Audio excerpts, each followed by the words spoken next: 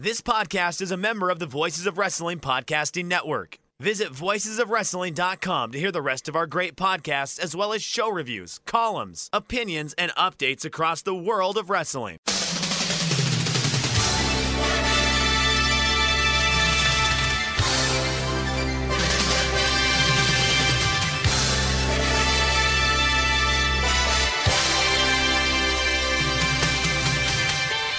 Hello everybody and welcome to the Super J-Cast. I'm Joel Abraham, joined by Damon McDonald.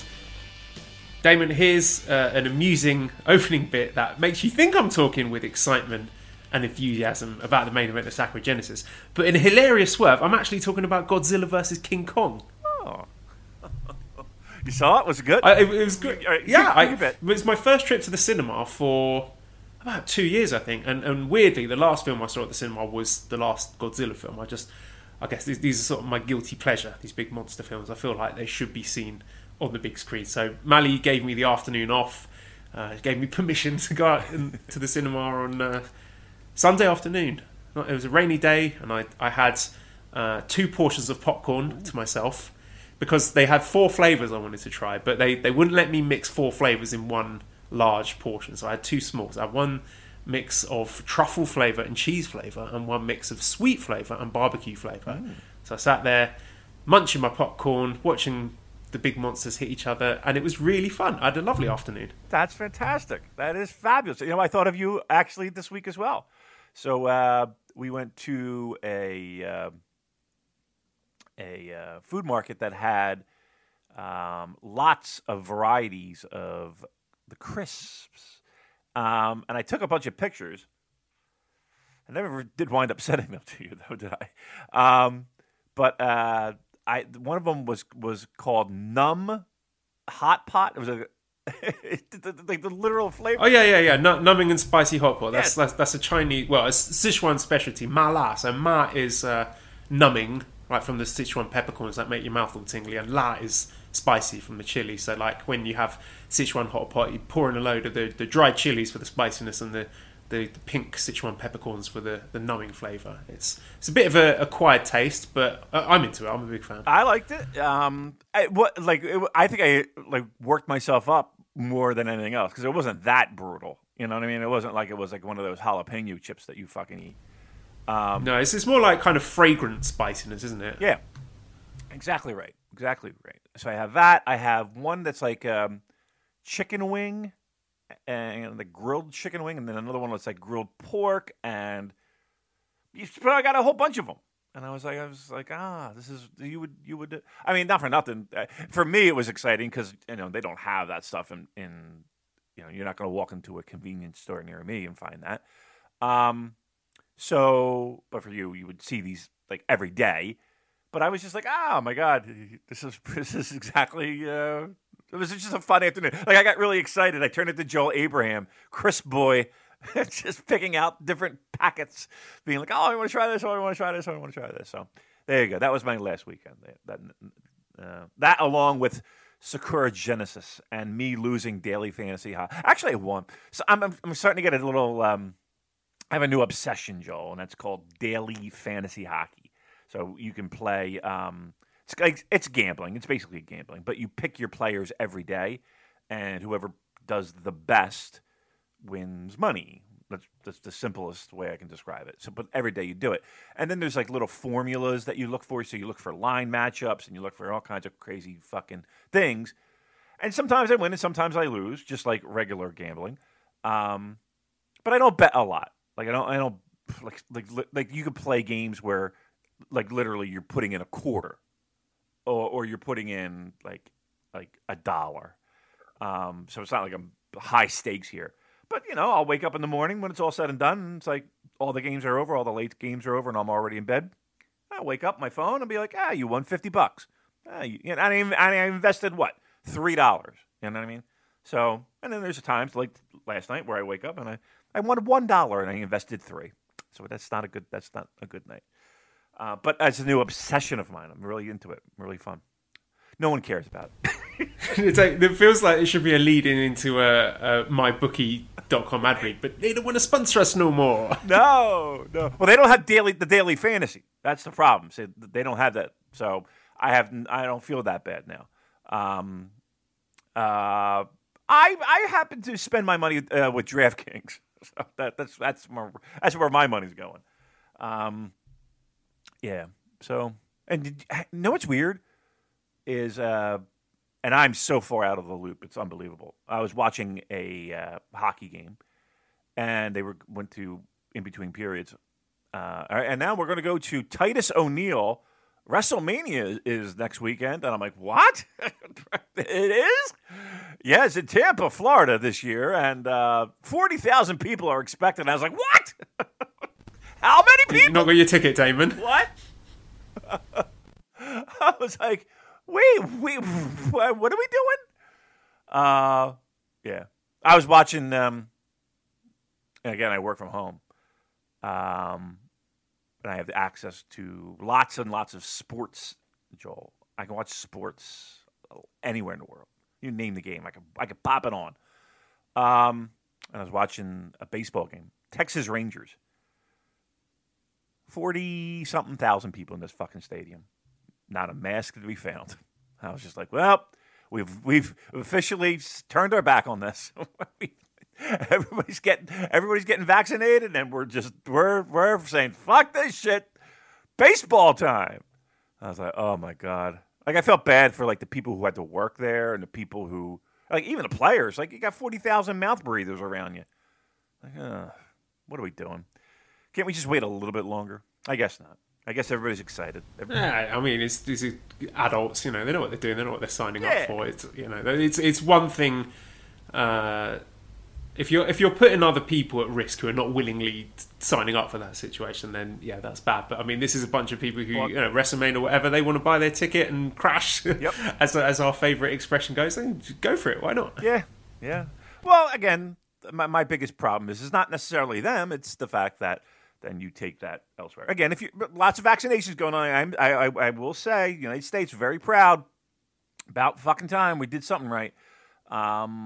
We are moving very fast in the vaccinations, which is fantastic news. So we'll all have 5G in us. We'll all be tracked, and everything will be. Bill Gates controlling you with his little pads. Yeah. Oh boy, I had a long conversation. I don't even know if I want to disclose who it was. Damon, why do you keep promoting Microsoft Windows? You don't even have an ad read with them. I don't even know if I am at liberty to say who I spoke with. So, but we were talking about wrestling and everything. We were talking about how things have changed, and we've been talking about just times that we had shared together in a non-sexual way. To be clear, I just wanted to just clear up whatever dirty minds people had. We were even talking about the show and how the show has evolved and all that stuff, and like we're both like we're just kind of happy that we're talking about wrestling. You know what I mean? Like or that the conversation is wrestling. So let's do that. Let's do that. Or we could talk about Godzilla and King Kong and what your thoughts were. Yeah, unfortunately, Dane, people want me to talk about Godzilla versus King Kong. Right. They don't want me to talk about wrestling. Right. Kyle says, please talk more about Godzilla versus Kong than New Japan this episode. Andrew says, book a Godzilla King Kong tag team run in New Japan. Alex said, if you could pick one wrestler to go one-on-one with King Kong, who would it be and why is it Will Ospreay? Mint from our Discord has got a good one here. A classic Japanese franchise with a rich and deep history, with amazing moments going back through decades that now relies on lowest common denominator trash and westernized bullshit to appeal to idiots. Heard the new Godzilla was pretty good though. So, good stuff there. Great stuff there. I enjoyed it a lot. I always like these films. I think my favourite of the franchise, if you will, I really like Kong Skull Island. That's a good one if you haven't seen that, Damon. It's just, these kind of films you could just switch your brain off for 2 hours and have fun and enjoy the big monsters hitting each other really hard. Would you recommend me going to see this movie? Am I going to walk out in the first 10 minutes and be like, I can't fucking sit through this? Is it good? If you like monsters beating the shit out of each other, then yeah. Well, who does? There's nothing cerebral about it. It's really silly, but to me, satisfying. Very, very pro wrestling. I mean, there's sort of inversions on it, like in the first Godzilla film in 2014, which I really like. The main event of that, if you will, is a babyface Godzilla getting in a handicap match against the two heels. But this one, at the end of the film, I don't want to give too much away, but there's an interesting inversion of that. But bit dodgy booking there, if you ask me. But not how a purist would like the main event of the film to be laid out. But still, it was good fun anyway. So, would I recommend you to see it? You don't like films, though, do you? No, I can't sit through them. I have. It's a challenge for me to sit through them. Look, to be honest, anytime something was going on screen that didn't have Godzilla and or King Kong in it, I was fucking about with my phone. Like when it had the plucky young teenagers trying to infiltrate the base so they can do X, I'm just like, right, back on Twitter, let's see what's going on. Just, wake me up when the monsters come back, please. Right, okay, that would be me. Maybe I could get a compilation. Maybe just get how people back in the day used to get it like a Jeff Lynch compilation tape. I just want that's all I want. I just want the fight scene. Yeah. I had the same thought yesterday because I want to rewatch some of them. I want to rewatch the previous one, Godzilla King of the Monsters, but I don't want any of the interlying bullshit. I don't want to know what the humans are doing. I don't care. Just give me like a 40-minute condensed cut of all the monster bits, please. So I'm sure it's out there. I should have a look for it. But I'll tell you, Damon, one thing I was disappointed. We've got all these advances in technology and great graphics and everything. I was keeping an eye out. I wanted to see, what these monsters are packing. What's King Kong got going on in the downstairs department? How does it size up with Godzilla? But nothing. I could see nothing. They'd hidden it away. I was really disappointed. I thought that was my segue. I picked up my phone. It can be. I swear to God. Who do you think looks after their junk better, Godzilla or King Kong? Oh, definitely Godzilla. Godzilla is probably a little bit easier. We're talking about scales, right? King Kong's got a lot to trim up, a lot to clean up, a lot to shave down, and everybody's getting excited. Everybody's like at the edge of their chair, and they're like, "Could this possibly be? Is this really happening again?" And I'm here to tell you, yes, it is happening again, guys. It is happening again. Is it happening now, though, Joel? I think so. Yes, it is happening now. Oh, it's happening now. It's back. Everyone's favourite part of the show. Went on hiatus for a while, but Damon, take it away. Look, this is what the people want. This is what the people want. The people clamor. The people have spoken, and they demanded that there be a reunification, if you will. Speaking of unifications, a reunification of this fine podcast, Super J-Cast, the leader in New Japan Pro Wrestling podcast, as well as our favorite sponsor. That's right, kids. Manscaped is back. Manscaped is back. That's right. And that means you're going to hear about all of our grooming habits and all the fine products that our friends at Manscaped, the new innovations to keep your balls smelling fresh, to keep you well groomed, to keep your lovers happy, to keep yourself happy. Because you know it as well as I do, that down there matters. Grooming matters. Look, it's all about Manscaped, right? They hooked me up with a big package. Speaking of which, not that package, everyone. A big parcel, if you will. And inside of that, oh my God, I got the Lawnmower 3.0, right? So we can just zzz right through. No nicks, no cuts. It is a work of art, and it is a monster, if you will, in taking care of that grooming, right? Advanced skin-safe technology. That's trademarked, pal. I feel confident shaving my nether regions. Now, in addition to this trimmer, it comes with an LED light. So, for that late-night grooming sessions, you can be certain you're not going to miss a spot, right? And then again, Texas-based listeners, if the power goes out, don't worry about it. You can shave your balls in the dark. Yeah, that's right. has a little. It is pretty cool, actually. It has a little light, and it's like I was playing around with that. And of course, it's my favorite. My favorite thing of all is that Manscaped anti-chafing ball deodorant and a moisturizer. You got to keep your balls moisturized. Who knew, right? Listen, you already put deodorant on your armpits. Why are you not putting deodorant on the smelliest part of your body?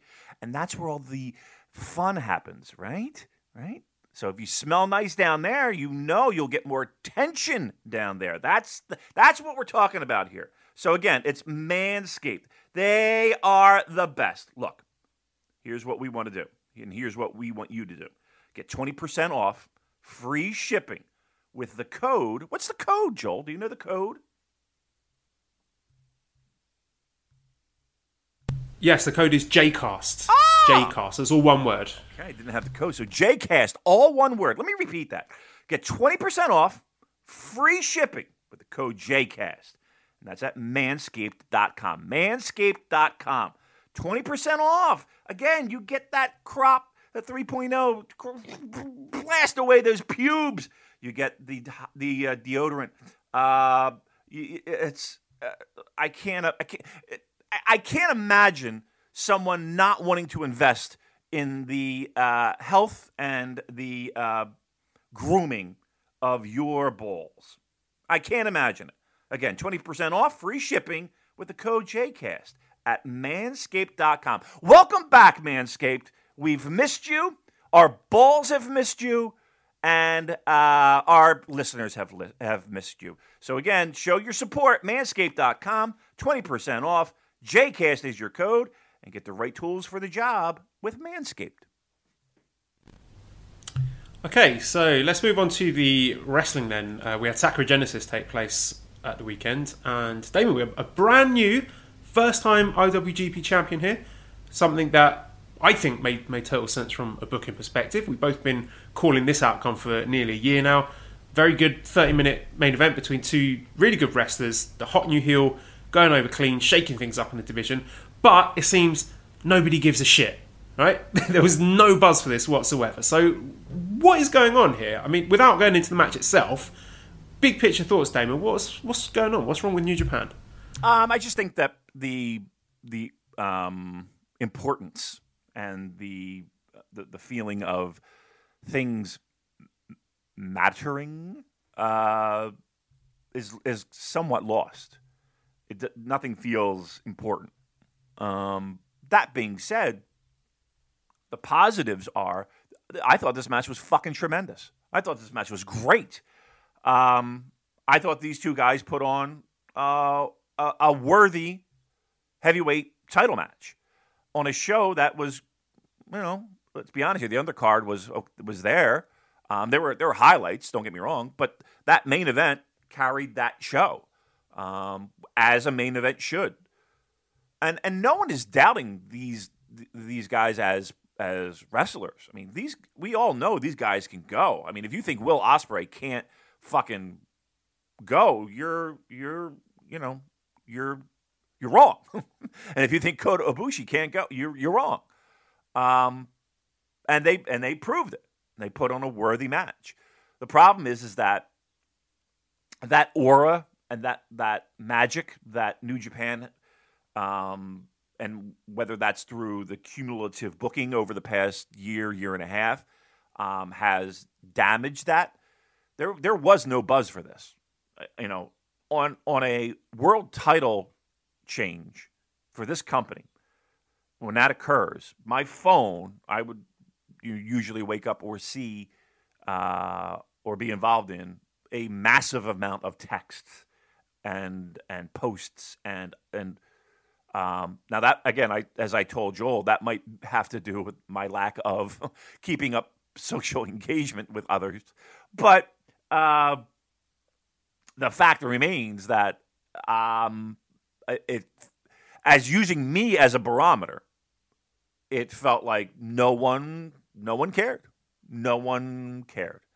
That's a huge problem to me. That's a massive problem. But here's the good news. And again, if anybody is shocked by Will Ospreay winning this title, you have not listened to this show.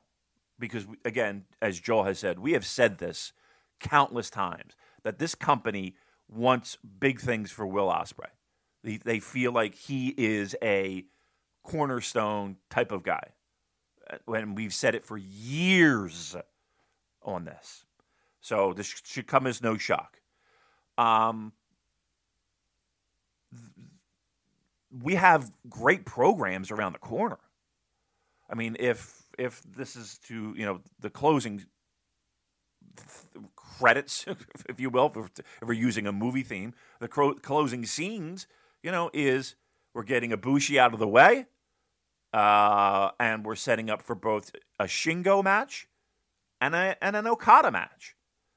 That's exciting to me. Like, that feels like, okay, I'm down for that. Now, again, I'm sure we'll talk about it, and I don't want to jump ahead too far, but the Okada thing to me is somewhat silly in the sense that it's not the same Okada that we got, 2-3 years ago where we're passing a torch. Where it doesn't feel as special, but it's still, I think, significant. And I get people's arguments of, the guy fucking lost New Japan Cup, and now he's just showing up and saying, title match. Okay, great. And I get the other side of it of, okay, Okada beat Will Ospreay many times, and now, he's got to get over that hurdle. I get that. It just feels clunky to me. It just feels a little weird. Anywho, the match itself, I thought, delivered, and I am excited for what's to come. That's for sure.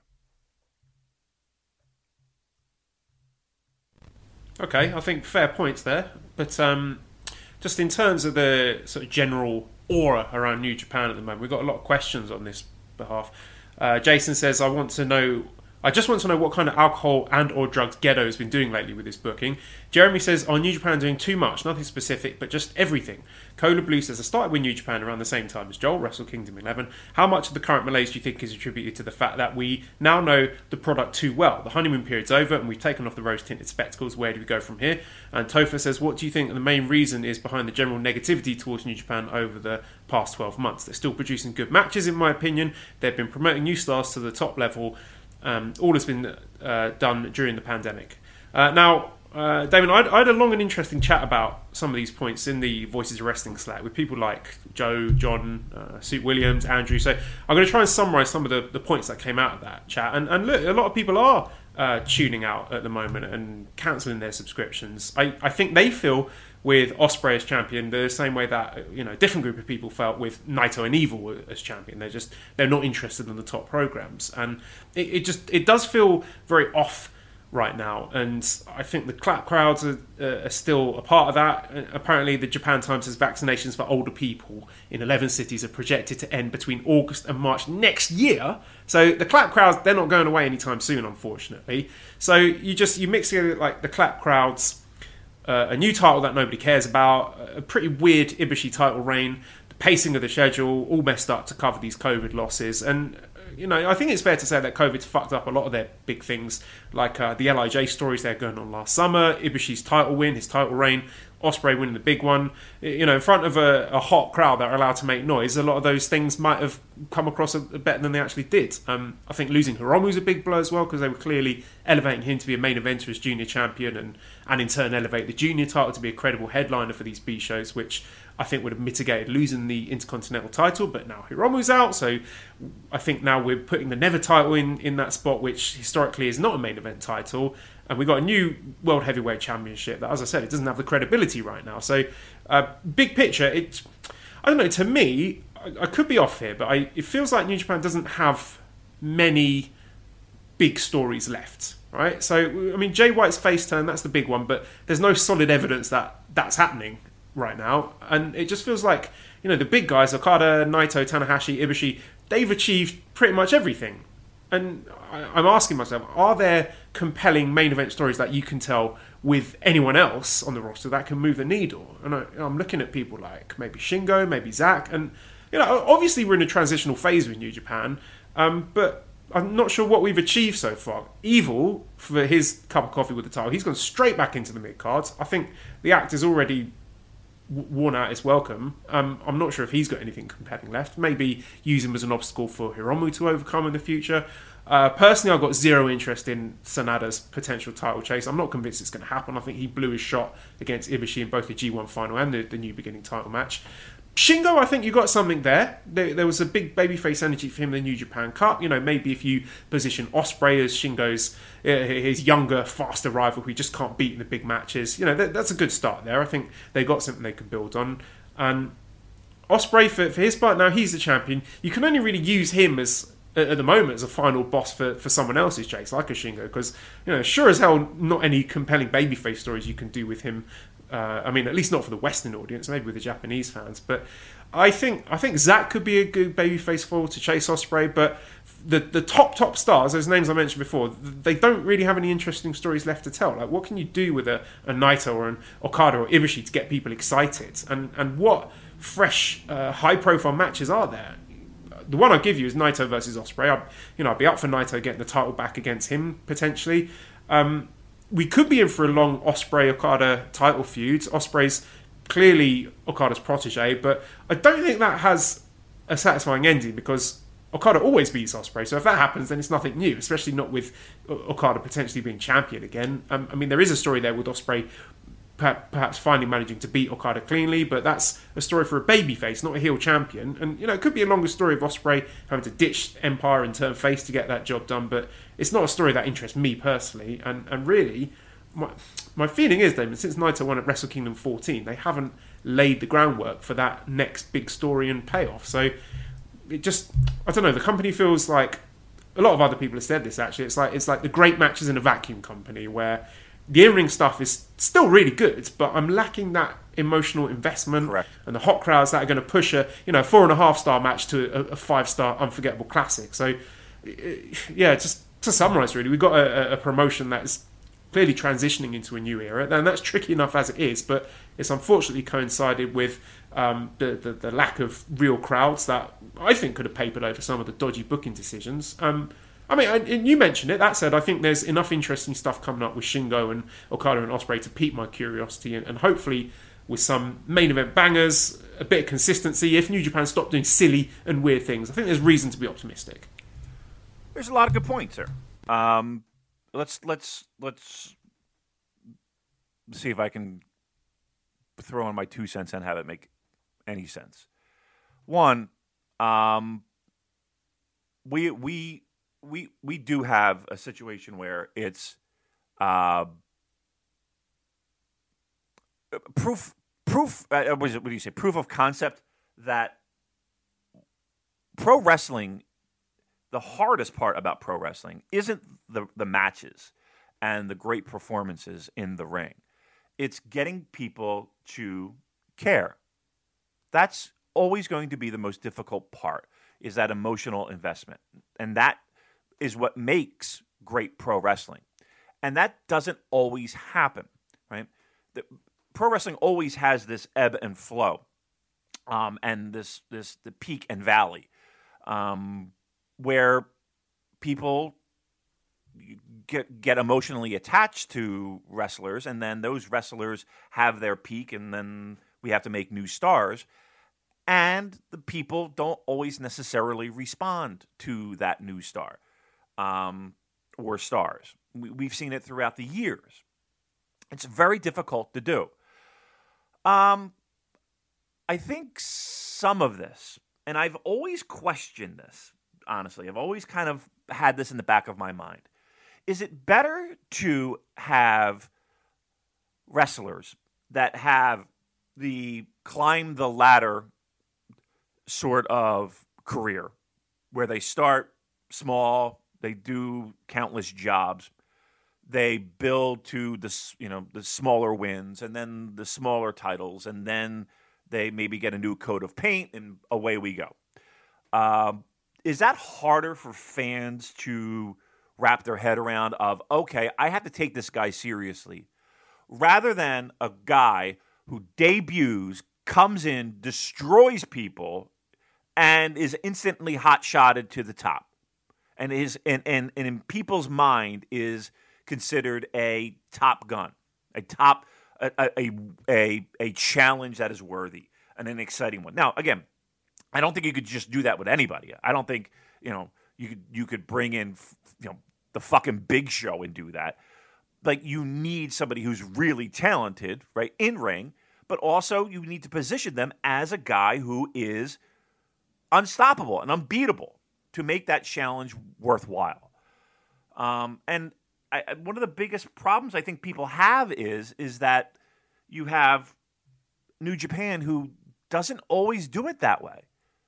Now, again, they did it with Okada to a certain degree. They did it with AJ to a certain degree. They did it, and that was usually the top. You were conditioned with those guys being the center point and important right out of the gate. Whereas you had Jay White, who everyone had a struggle with, and again, even now people have a struggle with, considering him a fucking guy, right? You have Ospreay, who, again, juniors and different, and now he is the guy. Evil, who, again, floundered around mid-card, was always in the never mix, but never really taken, boom, giving him the title, main program. And you have guys like Henare now. Like, okay, so now Henare is a star. So we're supposed to, I don't know, like, ignore the fact that for years this guy was fucking the pin eater in 6-man tags? Like, I think that's, I don't know if that will ever change with New Japan, but it's something that people have trouble grasping. Then add the fact that the booking with all the run-ins had people run away. The title and the one thing people can hang their hat on of being the most important thing in the company, they decided to scrap. So it's all these little things that have people kind of scratching their head and like, oh. So yes, right now it does kind of feel like there are good matches in a vacuum, and the booking and the challenges that this company has feels like it's centered around the booking and the fact that nothing feels important. Well, let's get into the main event itself. IWGP World Heavyweight Championship match. Will Ospreay defeating Kota Ibushi in 30 minutes 13 seconds with a Stormbreaker to become the new IWGP World Heavyweight Champion. A few questions here. Chris says, it seemed to me like Ospreay dominated Ibushi. I never had the feeling that Ibushi was close to victory. How did you see it? Marcus says, how would you compare Ospreay Ibushi to the last Sakura Genesis main event, Okada versus Zack Sabre Jr.? I mean, I thought they were comparable. I think the winner for that Okada-Zack match was never in question. I never really felt Zack had a shot at winning the title, but I mean, it was a good enough match. I'd say in terms of in-ring quality, they're about on par, but maybe a bit more drama with this one. But I mean, that said, when it actually happened on Sunday, when I was watching it live, I was just like, when Ospreay pinned Ibushi, I was like, oh, okay, all right. Which is kind of sad because Ibushi and Ospreay were two of my favourite wrestlers, and then having an IWGP title match with Ospreay getting his first ever title win, it should have been a huge moment, but it just didn't feel like it. And like, speaking personally, I lost all my energy and enthusiasm from the endless discussion about the B. Priestley angle, the new title lineage. So by the time the match actually came around on Sunday afternoon, I was just exhausted by the whole thing. I was tired of talking about the belt, tired of talking about Ospreay. But I'm trying to put all that aside and just talk about the match here, which I think I appreciated a lot more on the second watch a couple of days later. So I'm separating the artist from the art here, all the bullshit that preceded it. Looking at this match and 2021 in general, I think Ospreay is doing a good job with the pacing of these matches. Like, there was some very close and competitive grappling early on, and then just as Ibushi starts to take control, Ospreay pulls his hair and slaps him. This is not flippy-do Ospreay anymore. He's slowed everything down. He's more deliberate. I think he's continuing to improve his work as a heavyweight heel. He is inconsistent, it goes up and down from match to match, but I think he's improving. And I thought he did some good work here on Ibushi's back with the guardrail. It's a spot that is getting a little bit overdone in New Japan, but I think it made sense within this match at least. And there was some good work on Ibushi's neck and him doing these control periods. It's relatively new for Ospreay, but I think he's doing well. He's doing a good job with that so far. And there was some really good heavy striking here as too. Both of them just laying in the chops and the kicks. Ospreay's elbows and his forearms in particular, very nice and meaty. And I enjoyed the little moment with Ibushi tweaking Ospreay's nose to escape a move. I always appreciate that kind of continuity. So generally, I thought it was paced nicely with these brief, violent flurries that both wrestlers, they took their time with it, they let them breathe, they didn't try and do too much, and it felt more like a fight than other matches that they've had in the past. And Ospreay, for his part, he felt more aggressive. Like, there was a moment where he was slapping Ibushi, and it looked like we were about to get murdered Ibushi, but then Ospreay just elbowed him in the face and flattened him and cut that off straight away. And it felt like he's just been more selective about his high spots. Like, there was a moment where he did a double shooting star press spot, but that was preceded by about 15 minutes of really good, stiff, heavyweight wrestling. So it's not just like he's balls to the wall flippy doos the whole way through. They did seem to mess up the lawn dart spot down the stretch, but I thought Ibushi covered it quite well by selling his back rather than trying to go back to it, which is always a smart thing to do. Just, don't try and repeat the spot, just cover for it and work through it. One thing I did dislike about this match was them repeating the spot from their December 2018 tag match, where Ospreay lands on his feet from the Poison Rana and pulls a funny face. Like, you don't need to repeat every single cool spot from every previous encounter. If you are going to do that, if you want to do a callback to moments like that, you've got to play off it and do something new. Like, you could have had Ospreay land on his feet, pull the funny face, but then Ibushi knees him in the teeth or something. Show that Ibushi's learned from that. Don't just repeat the same spot. And, right. I mean, to be fair, Ibushi did hit him with a Poison Rana shortly afterwards, so I'll let him have that one. I thought the match got really nice and nasty after that. There was the swan dive Germans and really stiff elbows and knees, and there was a great little near fall with the inside cradle reversal from the second Kamigoye. And then, just my favourite moment of the match, a really brutal looking flying knee from Ospreay. It looked incredible. That was really spectacular. And I hate to mention the other guy in the other company, but it looked a lot more devastating than any flying knees that he's thrown. And that took us into the Hidden Blade, the Stormbreaker. Ospreay wins. And yeah, it was a really dominant win by Ospreay. In kayfabe wise, it looked like he'd done his homework. He was ready for everything Ibushi threw at him. Very good closing stretch. The crowd were noisy. They were into it. And I thought, despite going 30 minutes, which I think was a perfectly fine length for this match, it was almost conservative from these guys. I thought they'd do much crazier stuff. Maybe they're saving it for a rematch, but I did really like the match on the second viewing. It was deliberate, it was hard hitting, it was conclusive. There was no interference, there was no edgy angles. It was just the new young heel being more aggressive, hungrier than the champion. So I don't like Ospreay as a person, but I thought the match was really good. It served its purpose well to establish Ospreay as the top wrestler in the company. Rather than having the blowaway match of the year candidate. I don't think that's what they were going for. I do think Ospreay's promos need a bit of work. I think the confidence and the delivery are fine, but he needs to figure out his character and motivations, because at the moment, all these little things that he's copying from other people just make him feel like a dollar store version of them. Like, Randy Orton's RKO angle, or Conor McGregor's I apologise to absolutely nobody line, George Masvidal's robe, things like that. He needs to come up with his own stuff, but it's a minor gripe. And look, if you hate Will Ospreay, you hate him. If you don't want to watch New Japan anymore, I totally understand. You draw your own line in the sand. Don't let anyone tell you you're wrong. But if you are someone who can appreciate his wrestling, separate that from his personal issues, I think there is reason to be excited with him as champion. I just want him and New Japan in general to keep their nose clean. Don't do anything wacky for the rest of the year. Right. There's no need to do anything edgy or weird to promote these upcoming title matches. They promote themselves, don't they? Yeah. And like I said, like I when we opened the show, I mean, I'm excited for the future. Again, to be clear, this match I loved. I thought this match was fantastic, worthy of being a world title match. And again, we have programs right around the corner that I'm excited for. So, if you our complaints, I feel, are relatively easily fixed, right? These things this is not rocket science. The hard part, again, is the execution of getting people to care, getting people to feel like this is an important thing, getting people to get back on board and feel the juice in their bodies, and that's what people want. They want to care. I truly believe that. I truly believe that people want to care, and for different reasons, it's in the past year, maybe even more, it's become very difficult to do. I'm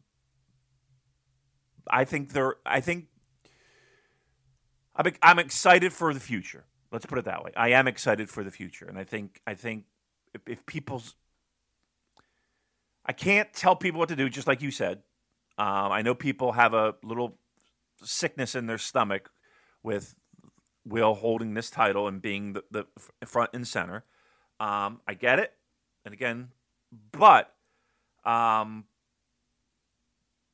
think with Okada, and I think with Shingo, and I think even future title defenses, I think this might be a fun summer. Let's have a word on Ibushi as the outgoing champion. Rocco says, how would you guys rank Ibushi's run as champion? Bash says, in the great words of Damon, is Ibushi a boob now? Especially in kayfabe, him taking all the flack for uniting the belts and then losing on his first defence. Where does he go from here? Especially with the next two defences seemingly lined up for Ospreay. And Chris says, it sure seems like Ibushi has been pushed right out of the relevance picture. Where do you envision his story going from here? In retrospect, it was very weird to have Ibushi as the face of the unification and then immediately lose the belt in his first defence. And I know, Chris Chant was working very, very hard to get over the idea that the history of both belts has been merged into one. But when the company are literally telling you that Ibushi's the first champion, Ospreay's the second champion, you're not fooling anyone. It's not going to wash. So, and for years, it's just symptomatic, isn't it? What I was talking about earlier. You could trust New Japan historically to get the big picture thing spot on. But since Evil's reign, it kind of feels like one botched title reign after the next. The championship does feel less prestigious than it did before, and so do the champions themselves. But, in terms of Ibushi's reign, the matches are good. Like Naito at Wrestle Kingdom, and then Jay White, Night 2, great stuff. Sonata match, that was not great. The Naito Intercontinental match at Castle Attack I thought was fantastic, if we're allowed to include that in there. The Destiny match I thought was really good. This Ospreay match I thought was great. So a reign that I thought was really good on paper. The stars are high enough, but there's a lot of weird shit in there. There's a lot of asterisks where it's going to go down as a strange one rather than a real crowning achievement for Ibushi. I don't think anybody's going, and that's the shame of it, because all those matches that you mentioned were at least good, and unfortunately, no one's going to remember that. It feels like no one's going to remember that. People are going to remember just the nonsense that was involved in his reign. I don't know. I feel like the worst thing they could have done is take away that from people, and that being that history and that lineage, and that, especially now, it just feels like a weird time to even think that why would they do this? I don't know. It's almost sad to think about it, That's you watched this product so that you the importance was built in. The importance of the matches were almost built in, and a lot of that is lost. And as weird as this sounds, and people can hand wave it and just be like, "Well, it's pro wrestling." Well, I don't know. I don't know. And I think we're seeing that play out here. Let's put it this way: they're going to have their work cut out for them if they think they're just going to jump right on in, and Will Ospreay is going to carry on just because he holds that fucking trash can title. That things are the same, and they just carry on. Like they're sadly mistaken if they think that's the case. We know it. We know it. We see it. We hear it. The people tell us. Like, New Japan could stick their fucking fingers in their ears and blah, blah, blah, blah, blah, blah, blah, doesn't matter, blah, blah, blah, blah, blah. Okay, do whatever you want to do. Say whatever you want to say. Sell it however you want to sell it. The truth is, people think this is shit, and they almost feel like it's a slap in their face, a little bit. But, again, you guys do what you got to do. What do you think is next for Ibushi? Do you think he's going to find himself back in the title picture soon, or do you think he's going to be doing other stuff for the foreseeable future? Well, it looks like he's going to be dancing with Cobb for a while, right? Which is fine. I mean, again, I like the idea of Okada. I like the idea of Shingo. I think those will be great matches on top. I think Ibushi's done for a while when it comes to that, and you got Jay and Tana. Yeah, Kota's going to be floating around because there's not that secondary title that we could easily slide him into. That's gone. Yeah, he's going to be smiling Ibushi in 6-man tags with Honma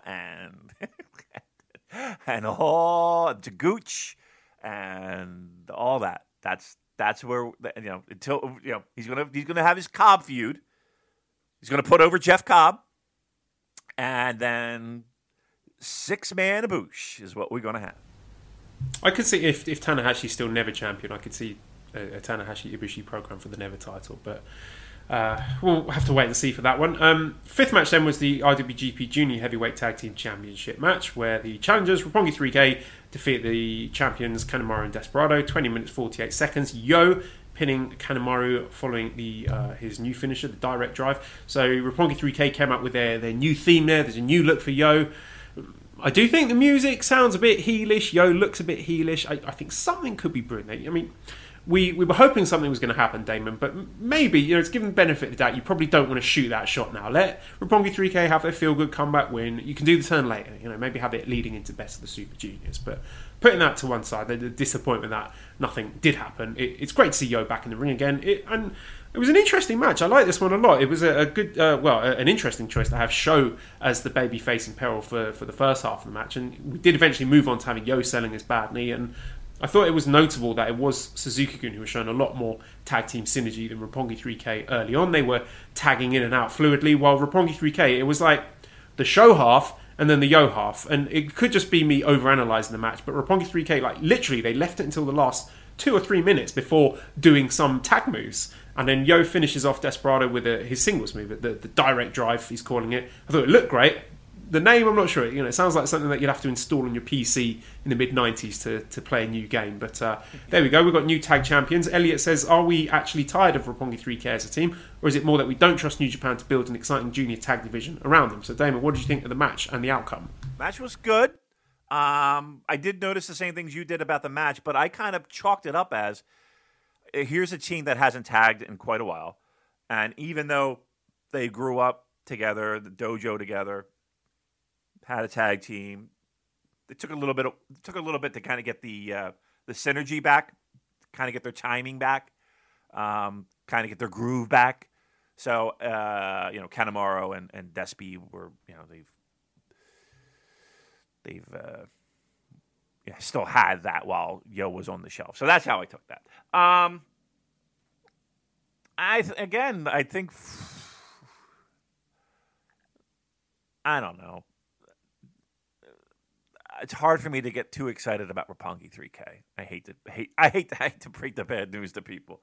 I think the junior tag situation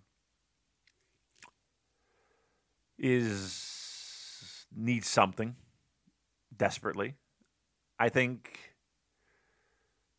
know if Sho and Yo are the answer. I think they definitely feel like a plug in the hole. They're not the long-term solution, that's for sure. And I don't think there really is a long-term solution when it comes to the junior tag title, to be clear. It's not like this is something where you're going to have... I don't think there's a need to have that, because once you get to a certain point, like let's just say that you're a tag team and you're doing very well for yourself, there's always people that are going to be looking at that tag team and be like, okay, so how can we break up this tag team and have that one person, climb the ladder and be the junior heavyweight champion? And then, people are always kind of looking to using the junior tag belts as this starting point for a lot of future programs, a year down the road, 2 years down the road, 3 years down the road. And that's always going to be a problem.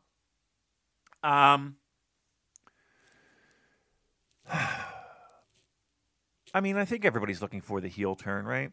I think it's everybody's kind of looking at that and just an adventure. The thing about it is that New Japan loves the tease. They'd love to draw that shit out.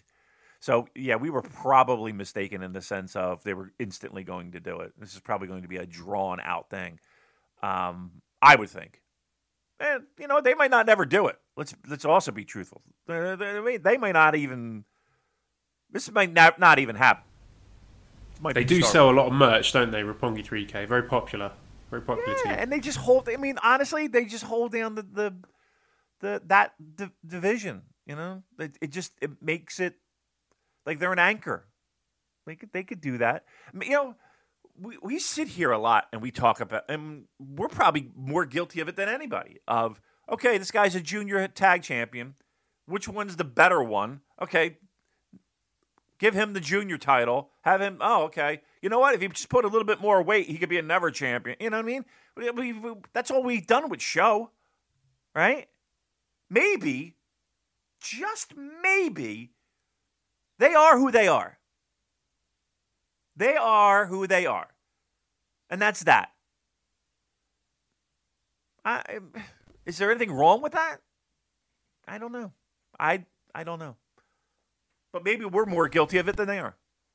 Of this projection. Constant projecting. Well, actually, Damon, I do have a fix for the junior tag division, but I'm going to hold on to that one until later. You're going to have to wait for that one. So there's a hook for you to continue listening. Let's just fly through the rest of this card. Fourth match was Kojima Tanahashi beating Bad Luck Fale and Jay White. Tanahashi pinned Fale after 10 minutes 5 seconds with a high fly flow. I'm enjoying how Kojima has had this little resurgence in 2021 and getting some high-profile matches, good singles matches as well. And I know Tanahashi's never champion, but I do think there's something in this tag team. I liked it. I like the look of them. They seem to work well together. Would like to see it again. I also think it's worth commenting on how Bad Luck Fale, he's no longer a protected commodity at all in the company. I don't think there's much value now in a win over Fale. But at the end, nice twist to the Tanahashi-Jay White feud with Tanahashi working Jay's leg and lower back. So, we'll get onto that later when we're previewing the Dontaku tour. But it looks like there might be some submission wrinkles to that one. So, fun little tag match here. Yep. I had zero expectations, honestly, going into this match. But it wasn't bad. It was actually pretty good. I'm just amazed at where we are. Where we have Tanahashi and Jay White fighting over the Never title. Just still boggles my mind, but here's where we are. And then the third match was the Empire team of Aaron Henare, Jeff Cobb and Great-O-Khan beating Shingo Takagi, Sanada and Naito in 9 minutes 51 seconds. So Aaron Henare pinning Sanada with the Street of Rage, as he calls it. So Louis says, Henare got us good with the fake out. What did you guys think of the reveal of X for the 3-man tag match? So yeah, he's got this new moniker now, Aaron, the ultimate weapon Henare. And that, the work, quote unquote, he did with the quarantine and the bickering back and forth with the government catering services, really good stuff. And to quote Henare, I was having a joke with friend of the show Fraser about it, and Henare popped up in the mention saying, to be fair, I never claimed I was currently in quarantine. I live life in the fifth dimension, so time is just relative. So I thought really good stuff. I applaud this. I love being work, so well done to him. I've expressed my concerns on this show in the past about hyping up a guy who doesn't have a good record in terms of wins, but I'll give him the benefit of the doubt. We've been asking for a fresh coat of paint for Henare for ages, and that's what we've been given here. It's early days, but he's carrying himself with a bit more swagger. He's laying the strikes in a bit stiffer. He's got his finisher named after one of my favourite video games, so big thumbs up from me. What about you, Damon? I don't know if you're optimistic that he's more of a pin eater. Is he more than a pin eater, or do you think he's just going to be the lost post for Empire? Look, he looked great. Number one, let's and truth be told, I was excited. Right, I feel like we would always talk about Henare being a guy who got lapped, guys blowing by him in the pecking order, injuries being an issue, and time away from the ring, and it just seemed like the dude couldn't get a break, and finally he's got a break, and he's got a bit of a spotlight on him, and I loved it. I thought he looked good. I thought they presented him well. They gave him a big pinfall, right? That was really great to see. A dominant pinfall over Sanada, which was even better.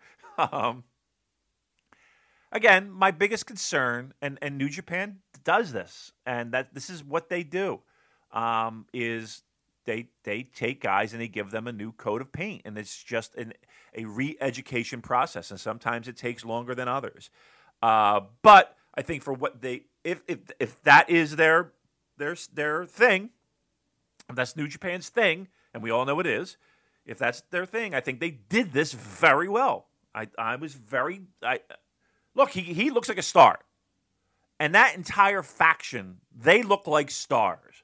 I saw one picture, I think it was I don't know if Ospreay was in the shot, but it was Okan, it was Cobb, and it was Henare. And they look like badass motherfuckers. Sorry, they looked great. Like, it looked like a fucking gang. And that's what you want. So, at least out of the gate, they're doing things right. And I'm happy for Henare, and I think everybody is. I don't think there's anybody sitting around saying, like, fucking Henare. Like, I think they're all like, okay, cool. So,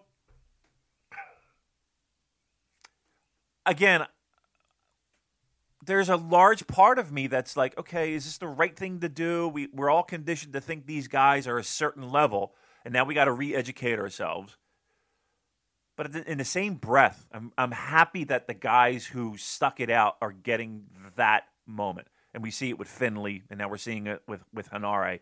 I just hope that they're able to capitalize on that and make it work. Because the last thing you want is, and Jay White and all that. Look, Joel, how long did it take fucking Jay White?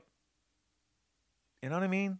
Like, and he's been put in such prominent roles and I mean, how long was that reconditioning of fans thinking? And it's still going on today. Imagine what we got to do with a fucking Henare and a David Finley and all that. Like, that's a struggle, and that's what I worry about. That's my concern. Is, man, they gotta really make sure they do this right, because if not, it's a struggle to do. It is a struggle to do. Tell you what, one little thing I noticed actually was that Henare's new gear matches the colour scheme, the Empire colour scheme, and it matched Jeff Cobb's gear with the dark green and the black and the gold trim. So, I mean, just looking at the gear alone, I reckon the Cobb Henare tag team is on the cards. And also, I'm happy to see Okan and Naito resume their feud. I think they've got really great chemistry. I'm looking forward to the rematch. A couple of questions about this. Rob says, when do you think Henare and Cobb get a shot at the tag belts? I'm assuming they'll be the tag team of the United Empire, so as their ring gear was matching colours. Will they face off against GOD or Dangerous Tekkers? And John says, since Finjuice leaving Henare alone in the ring seems to have been the last straw, do you see Henare and Cobb challenging for the Impact tag titles? Still think Henare would have been a better fit with his countrymen White and Farley and Bullet Club. So what are your thoughts on the prospect of Henare and Cobb going forward as a tag team, going after either the IWGP tag titles or the Impact tag titles? Both. Fine. And again, I sat here last week and talked about how awesome it would be to see Tekkers and Cobb and Henare. Like, I think Cobb and Henare would be like, if they do it right, I mean, it could be like one of those Okan Cobb moments, right? If they are badasses and just tough and mean, and not mean as in I'm going to take you outside and brawl and hit you with chairs. No, I mean, I'm going in and I'm throwing you through. You're eating 10 suplexes. And, like, I want to see. Here's what I want to see. I want to see the fucking Steiners. Right? That's what I want to see with Cobb and Henare. I want to see them be Rick and Scott Steiner. And I want to see them go against Hiroshi Hase and Kensuke Sasaki. That's what I want. I want that. Please. That's the vibe I'm looking for. Steiners. Like, if they could do that, channel the Steiners, please, in this, and they will be awesome. I think that is a Tokyo Dome worthy match. Yes. Dangerous Tekkers against Cobb and Henare for those tag titles. And maybe that's what we're going to get. Who knows? But they got to go on a run. Yes. Like Cobb and Henare have got to be fucking suplexing people through the roof to get this over. I should text Henare. Look, watch these matches. This is what you do. All right, second match on the show was the 10-man tag match. Chaos Team, Yoshihashi, Ishii, Goto, Yano, Okada defeating Bullet Club. Dick Togo, Ishimori, Yujiro, Kenta, Evil. So it was Yano getting the pin on Dick Togo after 11 minutes 30 seconds with the Uro Kasumi. I mean, what can I say? The commentary team seemed to enjoy themselves here, so there's that. I mean, there's some fun stuff between Yoshihashi and Kenta over the bow staff. I mean, dare I say, a bit too similar to what we saw in the opening match as well with the Iron Claws, but Yano and Evil yucking it up with a comedy feud. I mean, it's not the worst thing in the world, to be honest. I'll take that over 35-minute Evil main events. These guys could just cancel each other out. I can watch it in double speed, but not much to write about home in this match. I'm lucky. If I'm honest, Abe here, I fast forward through this. What could I have possibly missed here? Wish I'd done the same tape. How many minutes? 11 minutes of my life I won't get back. And the opening match was the Suzuki-gun team, Doki, Zack Sabre Jr., Taichi beating Jado, Tangaloa, and Tamatonga. 10 minutes, 10 seconds. Zack pinned Tangaloa with a European clutch. As we predicted, I thought this was a really good opener. I like the chemistry between Zack and Tangaloa. There was a great moment with Tangaloa just, walking through Zack's European uppercuts. Very cool. I still like the feud. It's going to get a bit wacky in the next few weeks, as I'll outline later, but I have confidence that Taichi and Zack are going to make everything work. Probably one too many feuds around inanimate objects right now, but as long as it eventually concludes with a great IWGP tag title match, then I'll give it a pass. And I really like the finish here with Zack catching Tangaloa with a European clutch. That might be one of my favourite recurring finishes in the company. And I love Zack, how he can get you with a submission, or the Zack driver, or the clutch flash pin. And I did actually quite enjoy Sugabayashi confiscating the Iron Fingers, which personally that tapped into my teacher and my dad energy as well. Right, stop mucking around, I'm taking this away from you. And Taichi sold it so well. He looked so upset, Damon. He was calling after the president. He was looking inside the pouch, even though he knew it was empty. So a bit of character depth for Taichi there, looking all forlorn, and then Zack being a good friend and trying to cheer him up. It's very touching. I liked it.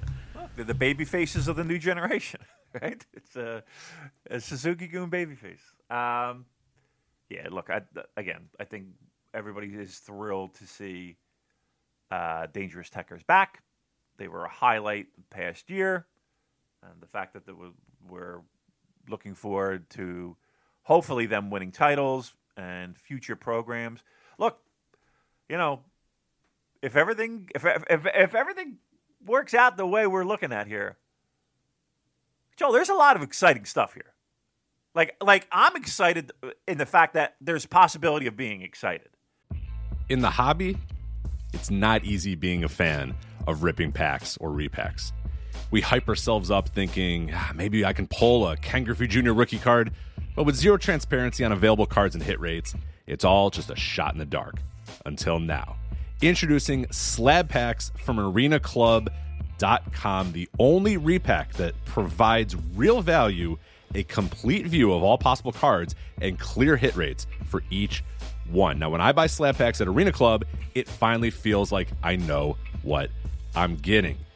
I was able to open an Arena Club slab pack, and I'll be honest, it was a lot better than what you normally do. Say you go to a card show, and there's a random innocuous brown bag of cards, and yeah, you can open it, and look, it's going to be junk. You know what I mean? Like, you know what you're probably going to get in those. Maybe you find that fun, and sometimes I do. Sometimes I like just opening up cards and saying, hey, look at some random cards or whatever. But if you're really in this game to find value and find particular cards, it sucks to have to buy these mystery packs, and it ends up being, almost nothing, nothing of value. Not with Arena Club. You can display, again, of all available cards, hit rates, grading, so you know that when you're opening up this slab pack, you are going to get something valuable. You are getting something good. And Arena Club, in addition to having those great slab packs we just talked about, is also a marketplace for card collecting, buying, trading, selling, displaying, all that sort of stuff. But those Arena Club slab packs, man, they are revolutionizing the repack game with transparency. After your pulls are revealed, they'll immediately be placed in your vault for safekeeping or trading and selling, and you can have them officially graded by Arena Club as well. So again, sending these things off, it's going to be officially graded by Arena Club. And the Arena Club grading process is accurate, fast, and transparent, with full grade rationale provided and explanation of how your card was scored. So whether you're buying, selling, trading, or displaying, Arena Club is the card collecting platform that you have to check out. So right now, I've got a special offer here for Voices of Wrestling Network listeners. you can get 10% off of your first purchase by going to arenaclub.com/VOWnet. Again, that's arenaclub.com/VOWnet. Now, that's a crazy offer. That's 10% off a $400 slab pack. $40 off right there. 10% off your first purchase. No matter what that purchase is, 10% off. Again, that's arenaclub.com/VOWnet. arenaclub.com/VOWnet for 10% off your first purchase on Arena Club. And we thank them for sponsoring the Voices of Wrestling Podcast Network. Like, I'm getting fucking juiced up over the fact that we got a bunch of programs that feel like on paper are worthy of our time and everyone's time, and you can get excited about.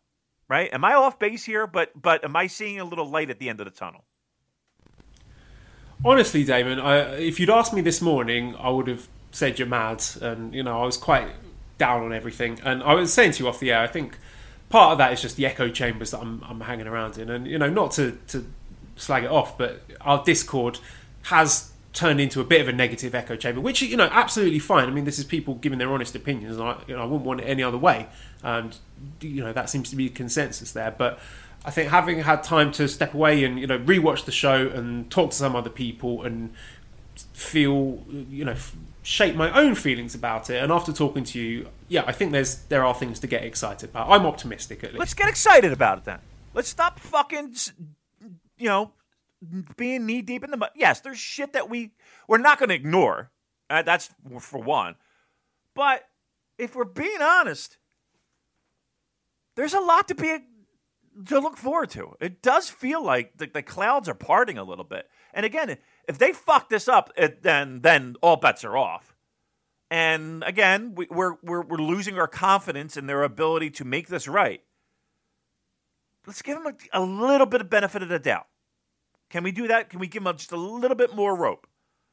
And then, because again, on paper, this could be a good fucking summer, guys. This could be a good summer. I'm telling you. I'm flat out telling you. This could be a good summer. Well, let's talk about some of the stuff we have coming up on the Dontaku tour. So I'm just going to give you highlights. Oh, we dead now? Is this where you fucking put me in my corner? Well, like, I don't know. I think, so a big picture, I think if you pick and choose, if you pick out the best matches from this tour, then you have a really, really good looking super show. This is not something I'm going to be sitting down and watching every single Road to show. It's not happening. I'm not going to do it to myself. But I'll give you the highlights, and you can sort of jump in with your thoughts on these matches. Obviously, we can preview the big ones near at the time. Okay. So we're starting off on, the notable matches here. We got on the 20th of April in Korakuen, we have Goto, Ishii, and Yoshihashi versus Kenta, Yujiro, and Ishimori for the six-man titles. And the day before that, there are some singles preview matches. We got on the 19th, we've got Ishii versus Yujiro, Ishimori versus Goto, and Kenta versus Yoshihashi. Marcus says, so we get never six-man singles previews, but Ishii and Ishimori don't get matched up. Why are they trolling me?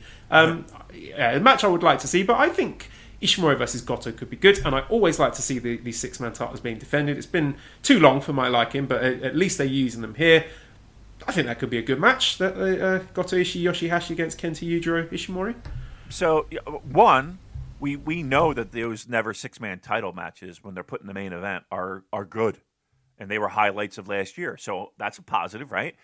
And I'll tell you flat out, you said Ishimori versus Goto? Yeah, that's right, on the 19th. That's going to be the day before the six-man match. That's going to be really good. I bet you that's going to be really good. I dig it. I mean, seriously, Ishimori versus Goto? I mean, that's a match you never thought you would see. I'm into that. I think it's going to be good. I'll be disappointed if it's not. That's for sure. I'm hyped for it. And I'm hyped for the never six-man titles. Because they're always... Let me take that back. They're not always, but they're usually at least good. And you put them in the main event, they're going to go 30. That could be good. All right. Not bad. What else we got? Okay, so skipping ahead, the 26th of April in Hiroshima, which is a Road to Dontaku show, we have got two singles matches, Sanada versus Hinare and Naito versus Great-O-Khan. Sonata, Henare. All right, look, Henare's fresh.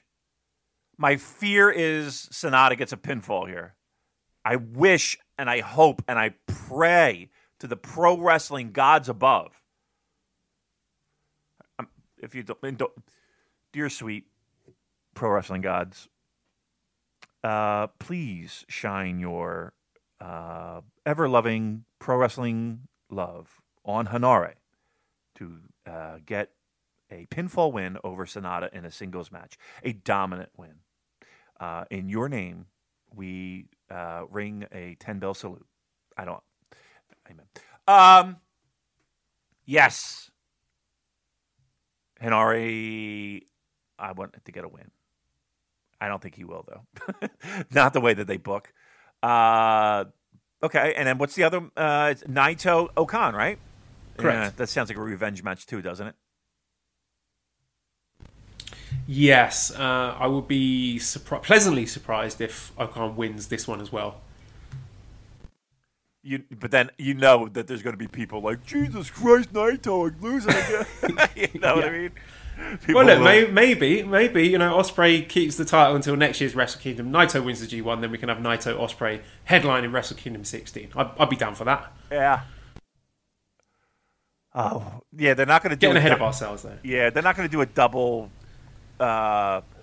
United Empire win, that's for sure. I don't know. That's okay. I mean, let's see what we got. Henare in a big spot though. That's a big spot in a singles match. That's his biggest spot to date. So it'd be nice. Let's put it this way. They're splitting, right? They're not going to double dip wins, right? Like LIJ's not sweeping here, right? I don't know. I wouldn't put it past them. I guess it depends where they're going after that, because maybe, let's say Sonata just sneaks the win over Henare with the leg clutch, and then that could lead into big dominant tag team win, Cobb and Henare smashing Sonata and Shingo, for example. I don't know. Okay. So you're thinking, give me the probability of a sweep for LIJ. I will give you 60%. Okay. Who on the Empire side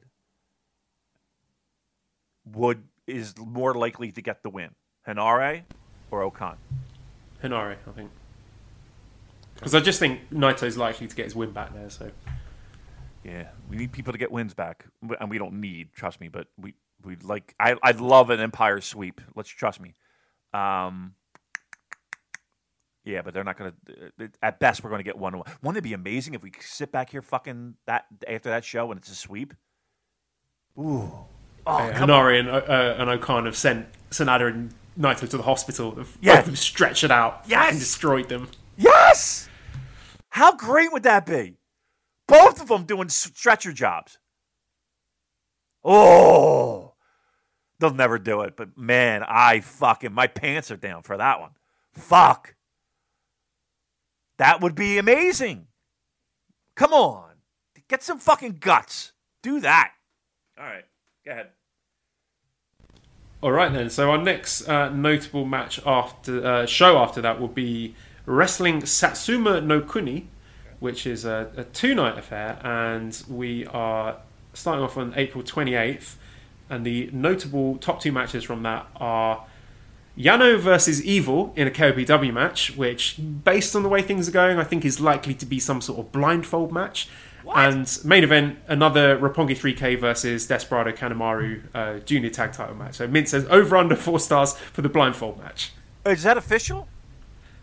The KOPW match, yes, but the stipulations haven't been proposed yet. But just the way things are going between Evil and Yano, I think that's the more likely outcome. Actually, I'm intrigued to see whether or not Evil understands the KOPW concept, if he's going to propose his own stipulation, because most of the Yano's opponents have just been like, yeah, okay, let's go with that then.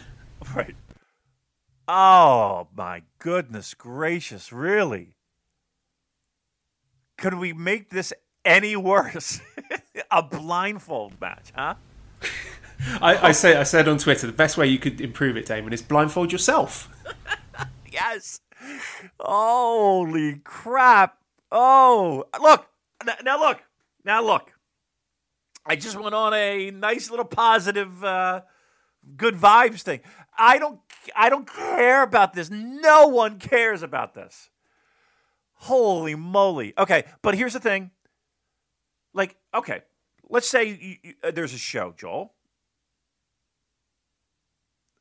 And look, if I can get the good stuff to get good again, no one would give a shit that this is on the undercard. Right? It would just be like, oh, okay, this is nonsense, whatever. But I know the good stuff's coming. Like, the problem is that the good stuff is there, but it's just not, that good to put it over the top. Woo, this a fucking blindfold match. Wow. What?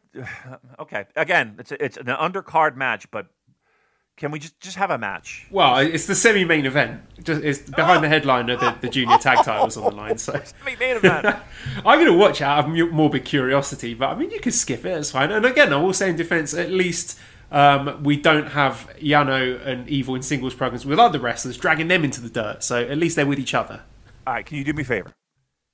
Promise me here. I'm not watching this. I'm not. Yeah, I mean, the fact that it is the fifth match on the card makes me think, this is going to do some decent time. So I'm a bit scared, but we'll see. We'll see. It will be maybe something you watch out of curiosity. That could be a worst match of the year, can it? You're not watching it, fine. No. I mean, this is it. This is the era we're in with New Japan. It's the content era. You don't have to watch everything. Don't force yourself to sit through both nights, top to bottom, of wrestling Satsuma no Kuni. Don't do it to yourself. I'm telling you right now, if the temperature is above 60 degrees Fahrenheit and it's a sunny day, I'm going to that fucking bar, and I promise you I will not be turning on New Japan Pro Wrestling. I'm telling you flat out. That ain't happening. All right. You'll take the punch. You'll take the punch for the team. It might be hours later watching it at double speed, but I'll take one for the team. All right. And so main event, there is a rematch for the junior tag titles, Roppongi 3K against Despy and Kanemaru. Maybe something happens there, or are we just going to get a routine first title defense for Sho and Yo? We're getting worked, brother. I mean, why would they do it again? There's got to be something up their sleeve, right? And they're just going to have a... Because there aren't any other junior tag teams. There's no one else. There isn't anybody else. They're just going to wrestle each other until the end of time. Okay. Best of 200 series. Right. Magnum and Nikita. Give me your feeling. Give me your percentage. Are we seeing the Roppongi 3K breakup here? I would be conservative and say probably not. I'll say not either, but I will say this. How about this? Somebody debuts. Tag team debuts. Challenges. Okay. You know what I mean? Okay. Like maybe it could be the tag team I'm going to talk about later. That would be lovely, but we'll see. We'll see. Maybe that's what we're setting it up for. A program, Roppongi 3K versus X junior tag team who challenges. Again, maybe that's our future. Okay, and then night 2 of Satsuma no Kuni on April 29th. Now, the caveat to this being that both these shows are in Kagoshima, which is Ibushi's hometown. So when I saw these shows on the schedule before Sakura Genesis, I was like, well, they're doing a double header in Ibushi's hometown. There's no way he's losing the title before those. Not only did he lose the title, he is only in a match once on this whole tour, Ibushi, and that's on night 2 of Satsuma no Kuni. So it's just tag matches. The top two are Naito and Shingo versus Okan and Ospreay, and the main event, Tanahashi and Ibushi against Cobb and Hinare. So that is Ibushi's only match of the entire tour. Okay. Just saving the big matches, huh? Do you think something might happen here? What's that? Do you think something might happen? So fifth match is Naito Shingo against Okan and Ospreay, and the main event, Tanahashi Ibushi against Hinare and Cobb. Yeah. I mean, that's going to be a good match, I think. But it just seems a little bit strange, given what you have just laid out. Do we give Empire the big win here, or do we give Coda the big the hometown win? Being that's his only fucking match on the show or this tour. Just play it safe again. I say let's Tanahashi and Ibushi win. Hometown hero, yay! Yeah, the new tag team. They're taking a lot of pinfalls. Yeah, yeah. Maybe you get good heat, the heel heat of Empire. Both Tanahashi and Ibushi off on a stretcher. Stretcher jobs every night, please. I'd be so great. Oh, I mean, seriously. You want to make a star, that's how you make a star. Oh, Joel, imagine if there's stretcher fuck those jobs. Kagoshima fans. So let's Coven Honore win and break Ibushi's legs. No, don't break his legs. I'm joking. I want stretcher jobs every night. I want them, and again, I don't want it to be like I hit him with a chair. No, I want them to be like they suplexed him off the top of a fucking roof and destroyed them. Let's get a dominant monster heel tag team. Again, not a brawling. I want fucking guys who throw people around. Come on, we're so close. Stretcher jobs every fucking night. I just really hope it's going to happen now. Okay, let's go to Wrestling Dontaku Night 1. This is on May the 3rd. Main event for this is Tanahashi versus Jay White for the Never title. Also notable, Jay White's taken a month off apart from this match. We have Zack Sabre Jr. against Tangaloa, and we have, prepare yourself, Damon, I hope you're sitting down, Taichi versus Tamatonga in a ladder match for the Iron Fingers. What? Do you need me to repeat that? Taichi against Tamatonga in a ladder match for the Iron Fingers. Imagine someone saying that to you 18 months ago. Do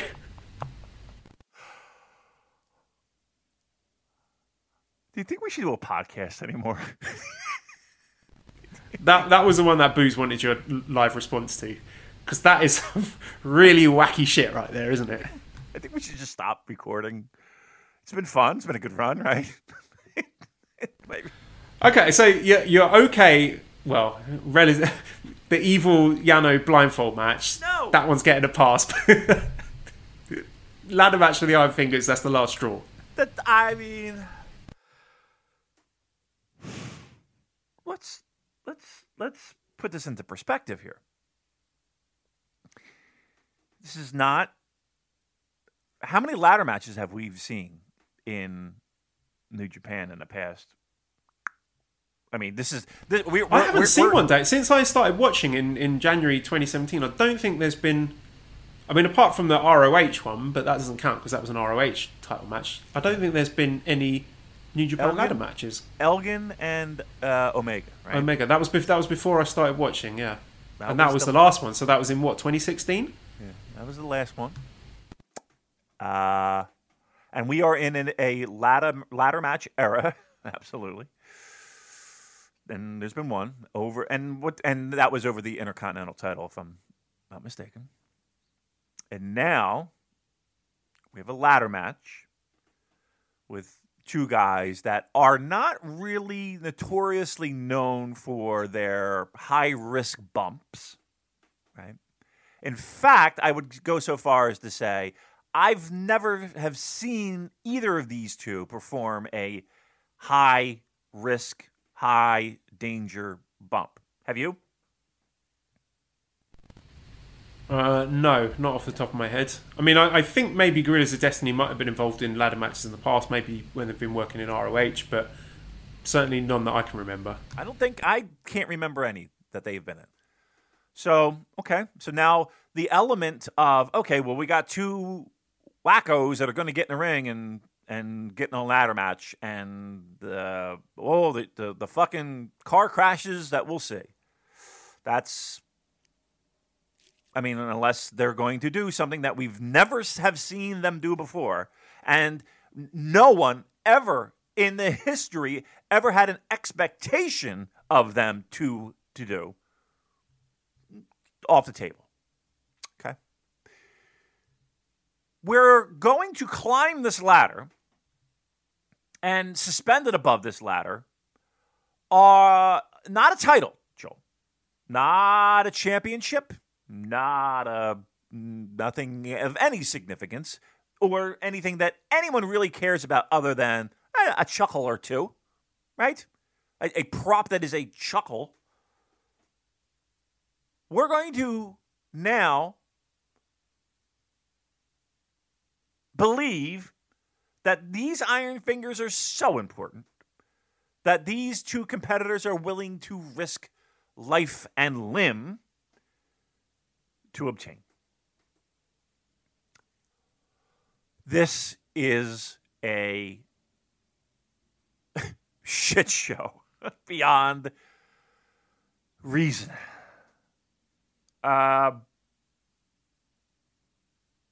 Boy, not gonna lie.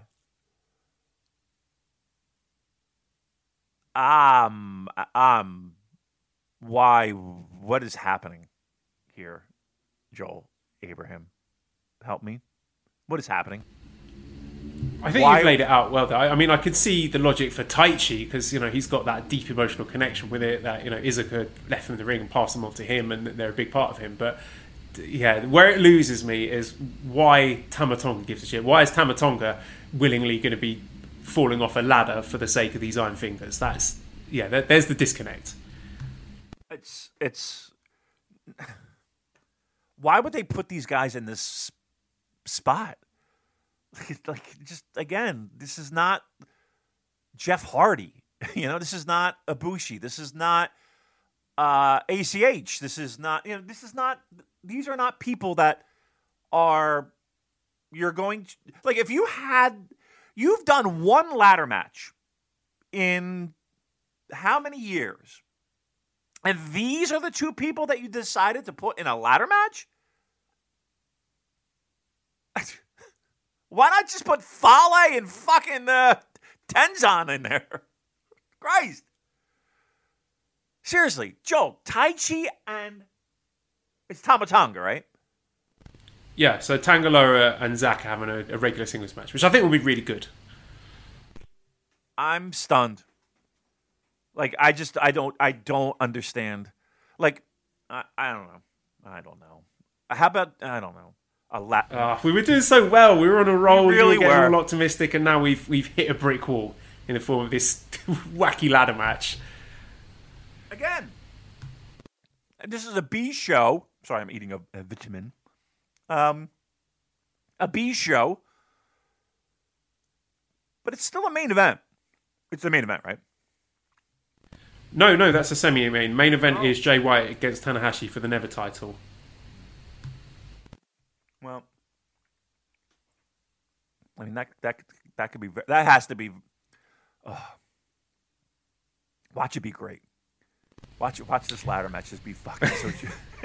I think it would be really good. I've got confidence in Taichi. I mean, Tama Tonga is a bit of a mixed bag. Because Taichi's great. Taichi's good at everything that he does. Look, I think Taichi is fantastic, but the biggest knock on Taichi that people had was, sometimes he didn't look really into it. And when he's motivated and he's ready, he wants to put on a show and he has a good dance partner. Yeah. Do you see Taichi taking a bump off a ladder? Well, you've got to look at it this way, Damon. Given that the ladder match is so protected in New Japan, it is quite a feather in the cap for both of these guys that it's them who get the first one in 5 years or whatever, isn't it? Yeah. Uh-huh. I don't know, man. Again, if they had a regular match and the winner gets the fucking... I cannot believe I'm saying this.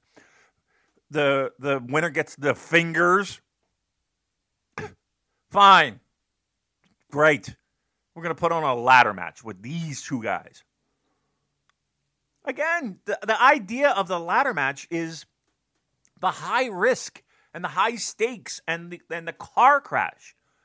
I do not picture Taichi taking a bump off this fucking ladder. And if he does, God bless him. I just don't think he's that guy. And is Tama Tonga that guy? He's also it's a bit weird. Usually ladder match is the culmination of a big feud. But this is before they've even announced the IWGP Heavyweight Tag Team match, which you'd assume is coming later. So it's weird to go from the grudge, violent ladder match into the regular tag title match. Right. This is the build to the title match. Oh, this is just nonsense. All right. How are they going to get out of taking bumps is what I want to know. Like, how are they going to get out of it? Whatever. I don't know. Maybe they do some sort of fuck finish where Zack and Tanga Loa get involved, and then the ladder. They announce the ladder match for the tag titles at one of these dungeons. God. I don't know. No more ladders. I don't know, Damon. Fucking no more ladders. Put the ladders away. Oh, for fuck's sake! All right, that is amazing. So again, just to be clear, we have a blindfold match and a ladder match within a week of each other. Same year, we have, and we've never seen. Well, I don't know. I can't remember the last time if we did see a blindfold match. Who knows? But like in the same month, we're seeing both of these. Correct? Yeah, that's right. All right, everyone can. Well, the blindfold match isn't confirmed, but I think it's right. But that's fairly obvious. That's where we're going. Yeah. Right.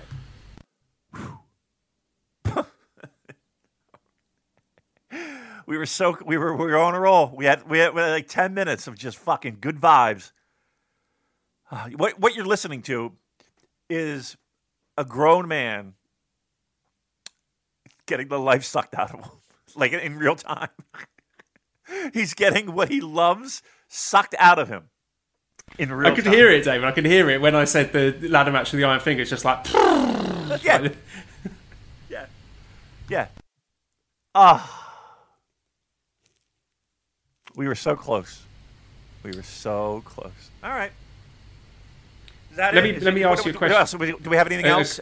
Yeah, do we have any exploding barbed wire matches anywhere? Anything like that? I'm seeing, I'm sure. Bash says, with the build-up between submissions between Jay and Tanner, do we see a submission match or the match being worked around the submissions they both have when they have their singles match? I mean, it hasn't been announced as a submission match. I don't think it will be a submission match, but I think the submissions will play heavily into the match. I mean, they've had a lot of matches before, Jay and Tanahashi, so maybe them sort of working over their respective body parts might be an interesting twist on it without actually having that as a stipulation. Yeah, no more stipulations. Just have a work body. Yeah. Right, let's move on then. Dontaku Night 2, 4th of May, has main event as Will Ospreay versus Shingo Takagi for the World Heavyweight title, and then El Desperado against Yo for the Junior title. That's a pretty good show. I mean, at least those two matches. Anything underneath to totally fuck it up? Any again, no barbed wire exploding matches, no Let me have a look. Taguchi running around shoving anything up anybody's ass, anything like that. I'll have to check. Hold on a second. Let me get the schedule up because I just picked out those two matches for Dontaku Night 2. Amber Gallows is not on this show. No, nothing else interesting. Just multi-man tags. Okay. The top two but matches, nothing offensive. Just no. Dull. Okay, I'll take dull. It's just the usual crap. Good. I'll take that. That's fine. I'm all in on that. Great. Give me the standard dull. That's perfect for me. We're thinking about this Ospreay Shingo match. Irish says, how long is Ospreay holding this title for? Defend versus Shingo and then defeat to Okada. Leo says, do you see Ospreay having a lengthy title run or do you think it'll be a short one? He won the title just to establish himself as a top guy like New Japan did with Naito previously and Evil last year, AJ in 2014, Okada in 2012. So what do you think? Where's this Ospreay title reign going? Do you think he survives the Shingo defense at least? Yes. I think so. I think he holds on to it. I mean, what are we in April now? It wouldn't shock me if he's holding on to it at the Dome. It really wouldn't. I will say he's doing good numbers. I mean, for what it's worth, given these restricted audiences, but this Dontaku show has sold out, and apparently the attendance was really good for Sakura Genesis as well. So it appears, given the very limited metrics we've got, that Ospreay does appear to be a draw with the domestic audience. Look, that's good. I mean, listen, this entire show is meaningless if they're still making money. For all our gripes, if they're still making money, then they're still making money. The problem is, again, I truly believe that we are a barometer, at least, and not even like. I'll go so far as to say the person I spoke to, Joel, about this pro wrestling conversation, the secret conversation, lives in Japan. And this person is not as passionate and hasn't really been going to shows as frequently as they once would. So, look, there's a lot of factors that played into that, but again, it is what it is. Anywho, I like to think of us as somewhat of a barometer of people's tastes. And more people are, falling by the wayside. Just saying. But again, here's the thing. This is an international company, or at least they pretend to be, right? They're an international company. They're not just a Japanese company anymore. They're an international company. They run shows, or at least they want to run shows, all over the world. They have to take some of this stuff into consideration. Now, again, COVID restricts them from having shows everywhere. I get that. Eventually, that's going to end. And eventually, they're going to want to run shows. Is the name value going to be enough? I don't know. And you keep chopping people off, cutting people off with ladder matches. That might not be the best thing to do. All right, I'm sorry. I was in a good mood. Now I'm not. All right, let me ask you a question from Karen, who says, with Despy offering to accept Yo's singles challenge in exchange for a tag rematch prior, and the company agreeing based on the card announcements, what outcomes do you think benefit all four individuals involved, and what fallout could you see realistically happening? Between what for now? I'm sorry. So with the junior tag team rematch, so Sho and Yo defending their tag titles against Kanemaru and Desperado, and then the subsequent junior title singles match with Despy defending against Yo. So what outcomes do you think benefit all four individuals? What fallout could you see realistically happening? Yeah. So I think we get a win, a successful title defense. I think we're going to have a debuting tag team. And again, I don't know if that's accurate or not. I mean, it's speculation on my part. Certainly not a pastrami sandwich, but kind of feels that's where we're going here. And that might cause Yo to maybe not be successful in getting the junior heavyweight title as well. So I think they have something up their sleeve. This just can't possibly just be a successful title defense and away we go. I would be shocked if that's the case. So let's see what happens in that tag match, and that's going to really kind of shine a light on where we go with the junior title. I think the chalk pick is Roppongi 3K successfully defend and Despy successfully defends. But I think it will be, this is just my wishful thinking, but let's say Sho and Yo fuck it up and lose the tag titles immediately, and it's Sho's fault, and then Yo gets pissed off, beats up Sho, breaks up the tag team, and then we have new heelish Yo facing off against Despy for the singles title, and maybe Yo wins. We get a new heel junior champion. That would be a refreshing change of pace. Although I do love Despy as champion, I have no desire to see him lose, but I think that will be an interesting shake-up. But it's not going to happen. Yeah, I mean, it seems like a long way to get there, right? Like that title just flopping back and forth. Just have him not win the first time. Why give him the title down? Anyway, who cares, right? That's what we all can agree on. Who cares? All right, and then the next thing is Okada, who is also taking the month off, is challenging the champion at the Tokyo Dome. So, there's questions about whether or not this is deserved, because Ospreay did call Okada out specifically. Of course, Okada beat Ospreay at Wrestle Kingdom 15. His most recent win is the Evil win. it's one of those situations where I should be holding it to a high standard and deeper scrutiny, but I guess the priority now is cool matches and bums in seats. So I don't know, maybe I should just turn a blind eye and say, give me the stars. But I don't know about this one. I would have liked to have seen a bit more setup. I would have liked to have seen Okada to do something or win something more recent to earn this title shot at the Tokyo Dome. Yeah, the only problem I have with this is the fact that, Okada really isn't what you would call a number one contender, right? In the sense of, he was tossed in the first round in New Japan Cup.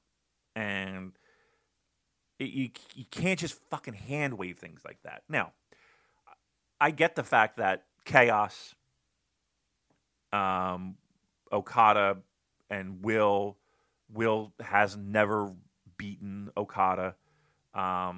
Okada is still Okada, and there is a little, respect in the name.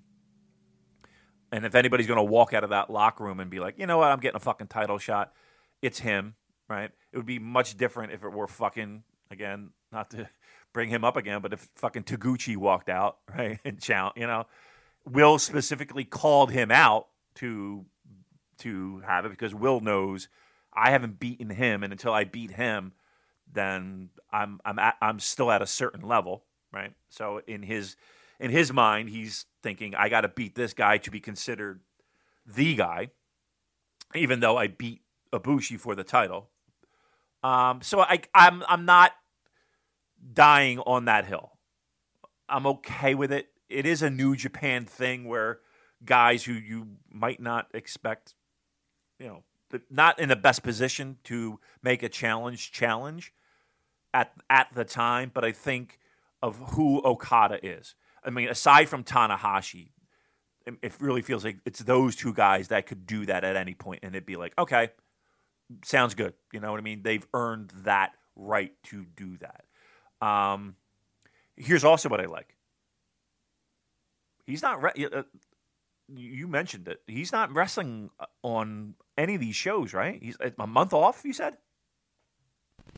Yeah, that's correct. So they're giving time off to a lot of people, like I mentioned, Jay White, Ibushi, and Okada having most of this tour off. Okay, I like that. I do. I think that's a good idea. We know we have these shows coming up. We need solid main events. We also have G1 right around the corner. And again, not in the summer months, but as we get into the late summer and after the Olympics, which are still taking place, which is pretty amazing. I like the idea of giving guys some time off. I don't have a problem with it. So, okay.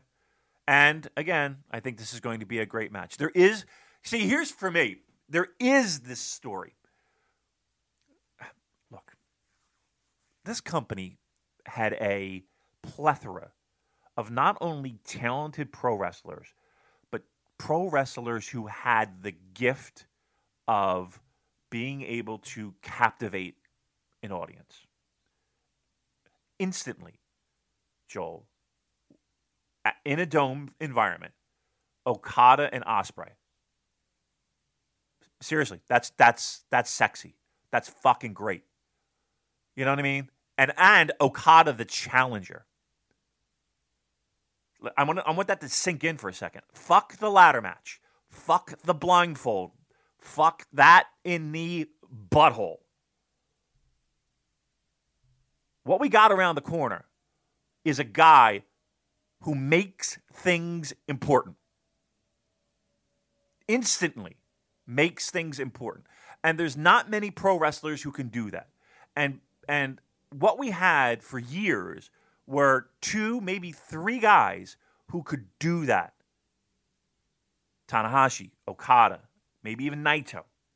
They could do that. They don't grow on fucking trees, these pro wrestlers that can, A, work with the best of them, and B, captivate a crowd. We've got a dome show, and I don't care how many people are going to be in this building, with Will Ospreay, who can fucking do things in the ring that are amazing, in a world title match where Okada, again, is the challenger. That is sexy. That is what we signed up for. Get into it. Get into it, people. That's what we want. That's the shit we want. Get into it. I'm into it. All right, so a few questions on this. Jeremiah says, is Okada's title match set up to make him the super number one babyface again by winning in the Dome, trashing the new belt, and pulling the V4 and IC back out again? Ooh. Would that be a short pants, short trunk moment? But do you see what I mean, though? Like the short trunks, like that. People will never forget that because fans care about that. And it may seem silly, but I think that was absolutely planned. People care about that. If that happened, that fandom would be partying in the streets. All right. Yeah. Joe, maybe if there's something they can announce before the match. If Okada's like, look, if I win this thing, I want my old belt back. Yes. Yes. Yes. Yes. Yes. Lean into it. Yes. Yes. Yes.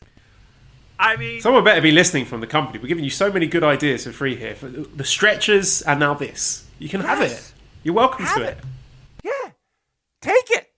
It's free.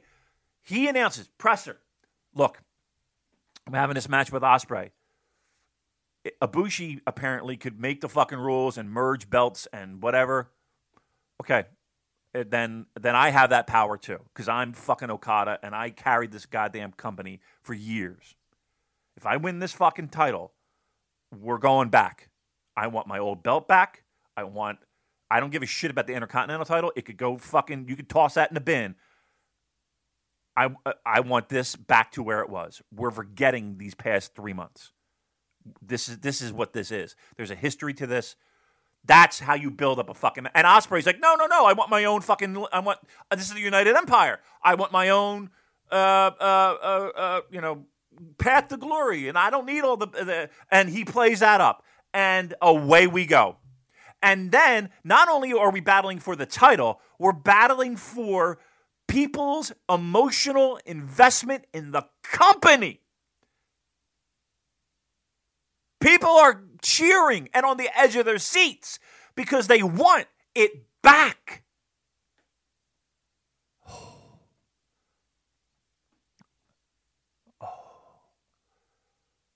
This is not going to happen, is it? But no, absolutely not. 0% chance of that happening. But it's fun to think about anyway. Dylan says, do you think New Japan and Rev Pro will follow through with Ospreay wanting to rename the Rev Pro title the IWGP British Heavyweight Championship? And would the name change be of any benefit to either company?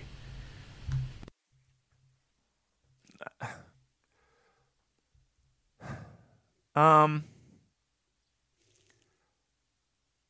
don't know. Do you think Rev Pro would want that? Yeah, I think they'd be into that, actually. I mean, as long as they have access to it and, they can book it the way they want, I think it'll be good. Their world title. Bit more promotion. Maybe. I mean, I think they... I don't know. That's probably a question you should be asking them if they'd be open to that, but on the surface... not a horrible idea. Really not. I mean, Andy's online, right? Fucking hit him up. Ask him. Chris says, what will they main event the Yokohama Stadium with? They've booked the Ospreay Shingo Okada title matches either side of it. So, yeah, we've got one participant of our main event for Tokyo Dome, but nothing for Yokohama Stadium. Any guesses what you think that could be? And that's what? How many weeks after? I think it's 2 weeks before. Wow. Yeah. Before? So let me check. I've got the schedule here. So Yokohama Stadium is May 15th and Tokyo Dome is May 29th. Oh.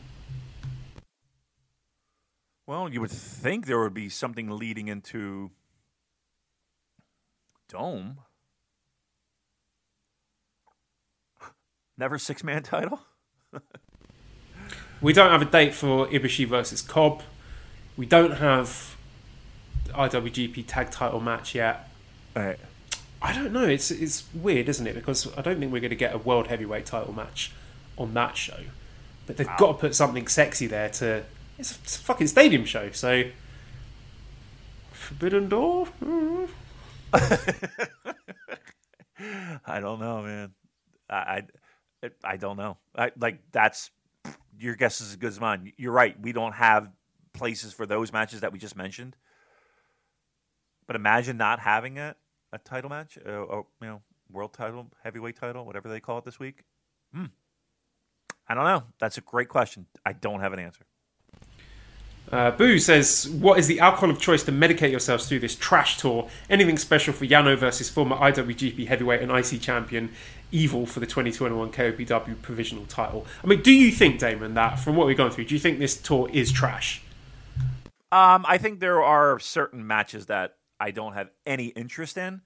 That being said, people just might want to watch it just to be like, all right, how the fuck is this going to work out? Like those two matches that I got very disappointed with. I mean, people might want to see Taichi and fucking Tongaloa, see what they do. I don't think it's a trash tour. I think it's. I mean, look, you gave me the best of the best, though. Like, you didn't give me the whole entire show of each night. So I'm guessing there's a trillion multi-man tags in every one of them. Look, my best advice would be this. Cherry pick what you want to see. You know what I mean? Don't go out of your way. If you have 2 hours to spare and you want to watch it, watch it. But don't feel obligated to watch. Watch what you want to watch. And let's see where the fucking chips fall. Look, nothing is going to knock me off the mountain of being excited for Will and Okada. Nothing's going to knock me off that mountain. Nothing's going to knock me off that mountain of being excited for Will and Shingo again. Nothing's going to knock me off that mountain. Nothing's going to knock me off the mountain of the possibility of Cobb and Hanare being a devastating tag team and fucking running roughshod and leading to Tekker's Cobb Hanare. I think Hanare and Sonata and okay, I mean that's a big spotlight match for Hanare. I'm excited for that. Naito and Okan. Okay, I'm excited. Let's see where that goes. Who gets a win there, and make sure everything's on the hunky dory side. So there's things you can lean into. Are you going to sit there and watch the blindfold match? It's not for me. It's not for me.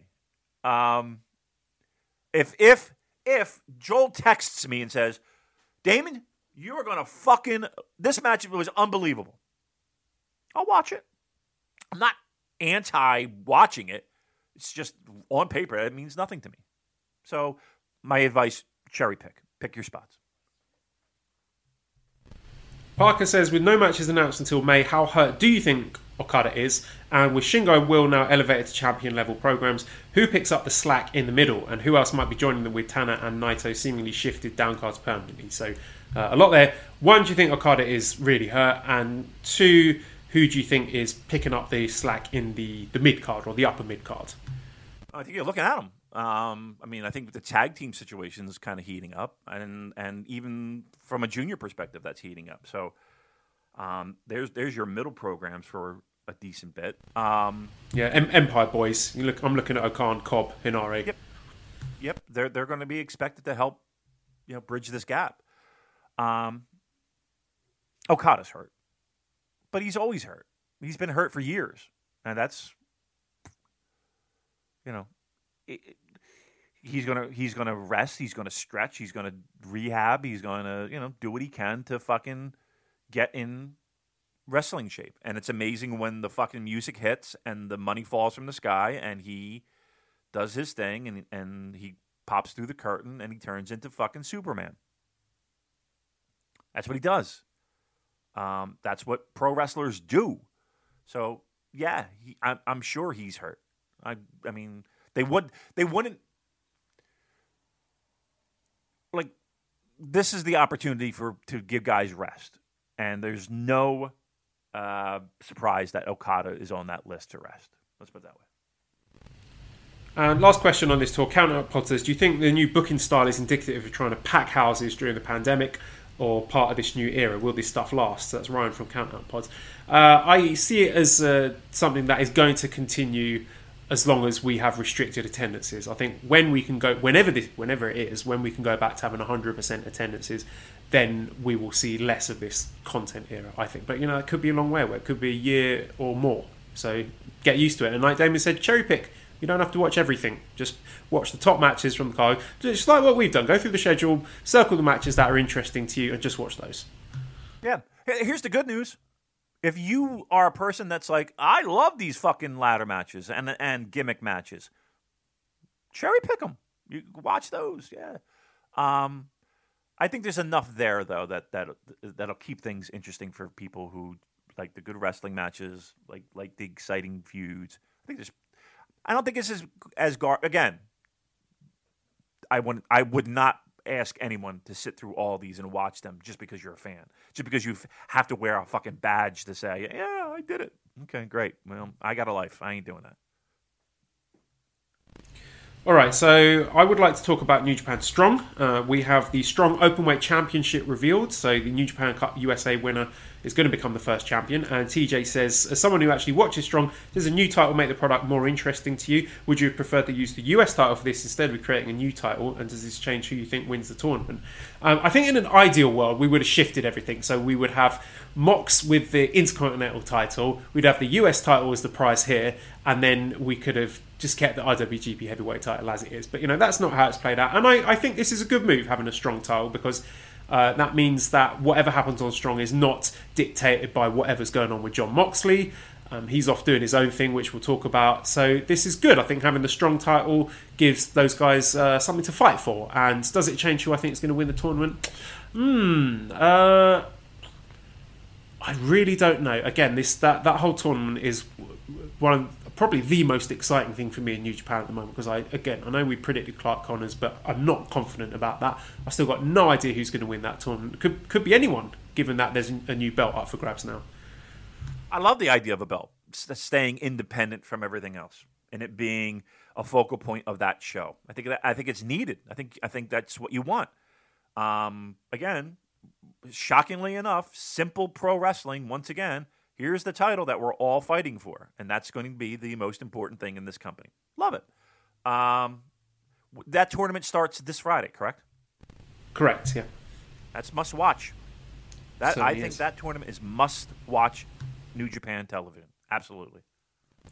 Also on a corollary, Mox called out Yuji Nagata, and Matthew says, based on Mox challenge, do you think Nagata will go to the US for Strong, or will they wait until Mox can come to Japan? I feel it might make more sense to do it on Strong since Nagata isn't essential for their shows in Japan. And Bray says, do you think a good end goal would be to combine the US belt with the world like the IC was? I feel there's no point to it now that the Strong title is around. Commando Bray says, where will the new Strong title fall in the pecking order of belts, or will it just be on New Japan Strong and never see Japan? How does it impact the US title? I don't think it does. I think this is going to be exclusive to Strong. I'll be surprised if it makes it to Japan. Gun to my head, I would say that Nagata Mox match for the US title is on Strong.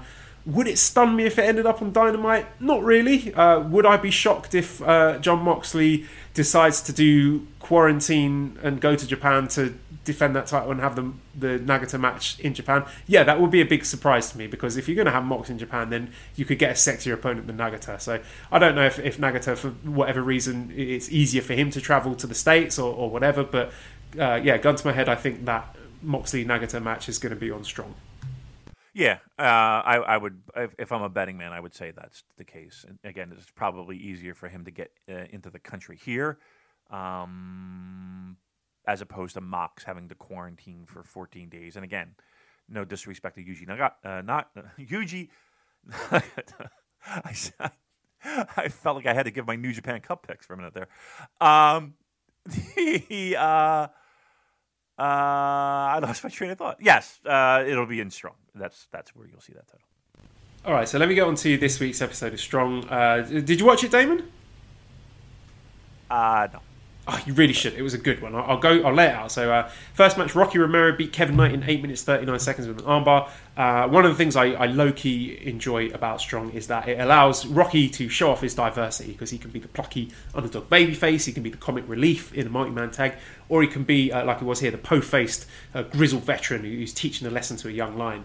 He's a man of many hats, Rocky, and Kevin Knight continues to impress. He's very athletic, very intense, and he's going to learn so much in matches like this. And it was a routine win for Rocky, but really good match, some very smooth transitions. I think they're a clear step above your standard young lion squash. I think Rocky gave just enough here to make Kevin Knight still look good despite losing.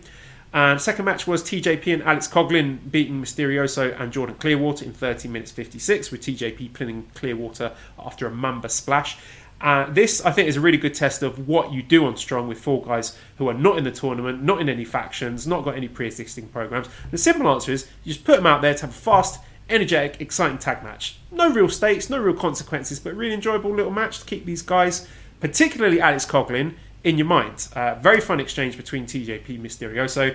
Mysterioso and Clearwater, I thought, did a very good job helping to showcase Alex Coughlin's power, which seems to be the feature that they want to highlight with Coughlin. And I do like the idea of having something you can hang your hat on with each young lion. So Coughlin is the power boy, Clark Connors is the technique boy, Kevin Knight is the athletic boy. And Coughlin didn't feel like the young lion in the match, as they might do on the main roster. He feels like he's competitive with these guys, and anyone is fair game for the win or the loss, which adds a nice unpredictability to New Japan Strong. Maybe not traditional, but I mean, let's be real here. Clark Connors, Alex Coughlin, they're two of the biggest talents on this show by far.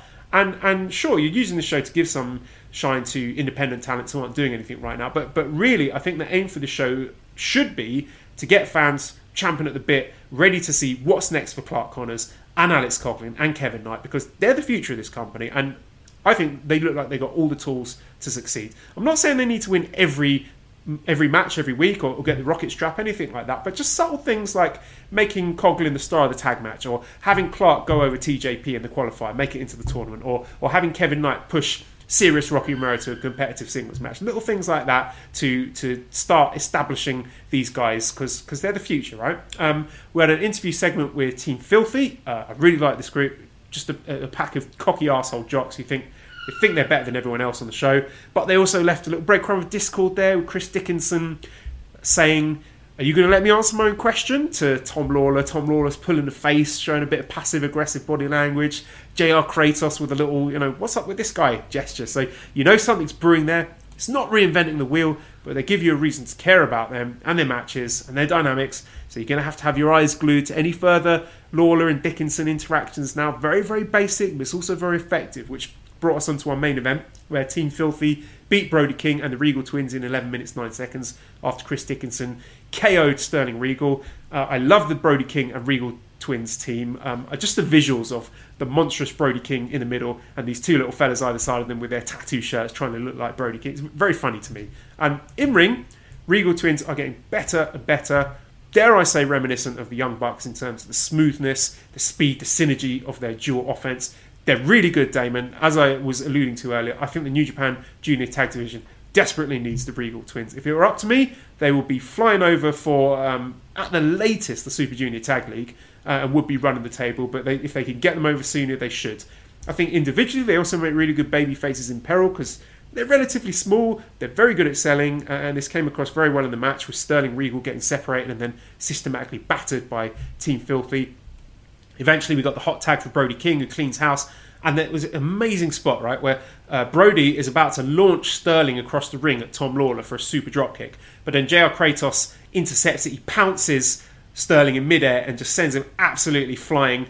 It was the best thing I've seen all week. Like the timing, the execution, the creativity, and all in all, really, really good match here. And the post-match, we got Tom Lawler telling Chris Dickinson to break Sterling Regal's arm. And then Chris is saying, no, he's had enough. We've already won. Leave it. And then JR Kratos comes in and stamps on his arm anyway while Dickinson's watching. And Dickinson's obviously uncomfortable with it. So, you can see the breakup coming, Damon. That you can see the Dickinson versus Lawler clash on the horizon. And they're telegraphing it. But that's not a bad thing. I love it. I love the simplicity of it, because it's all executed so well. It's very satisfying. I don't need ladder matches for Iron Fingers or blindfold matches or, people attacking their girlfriends, convoluted title unifications.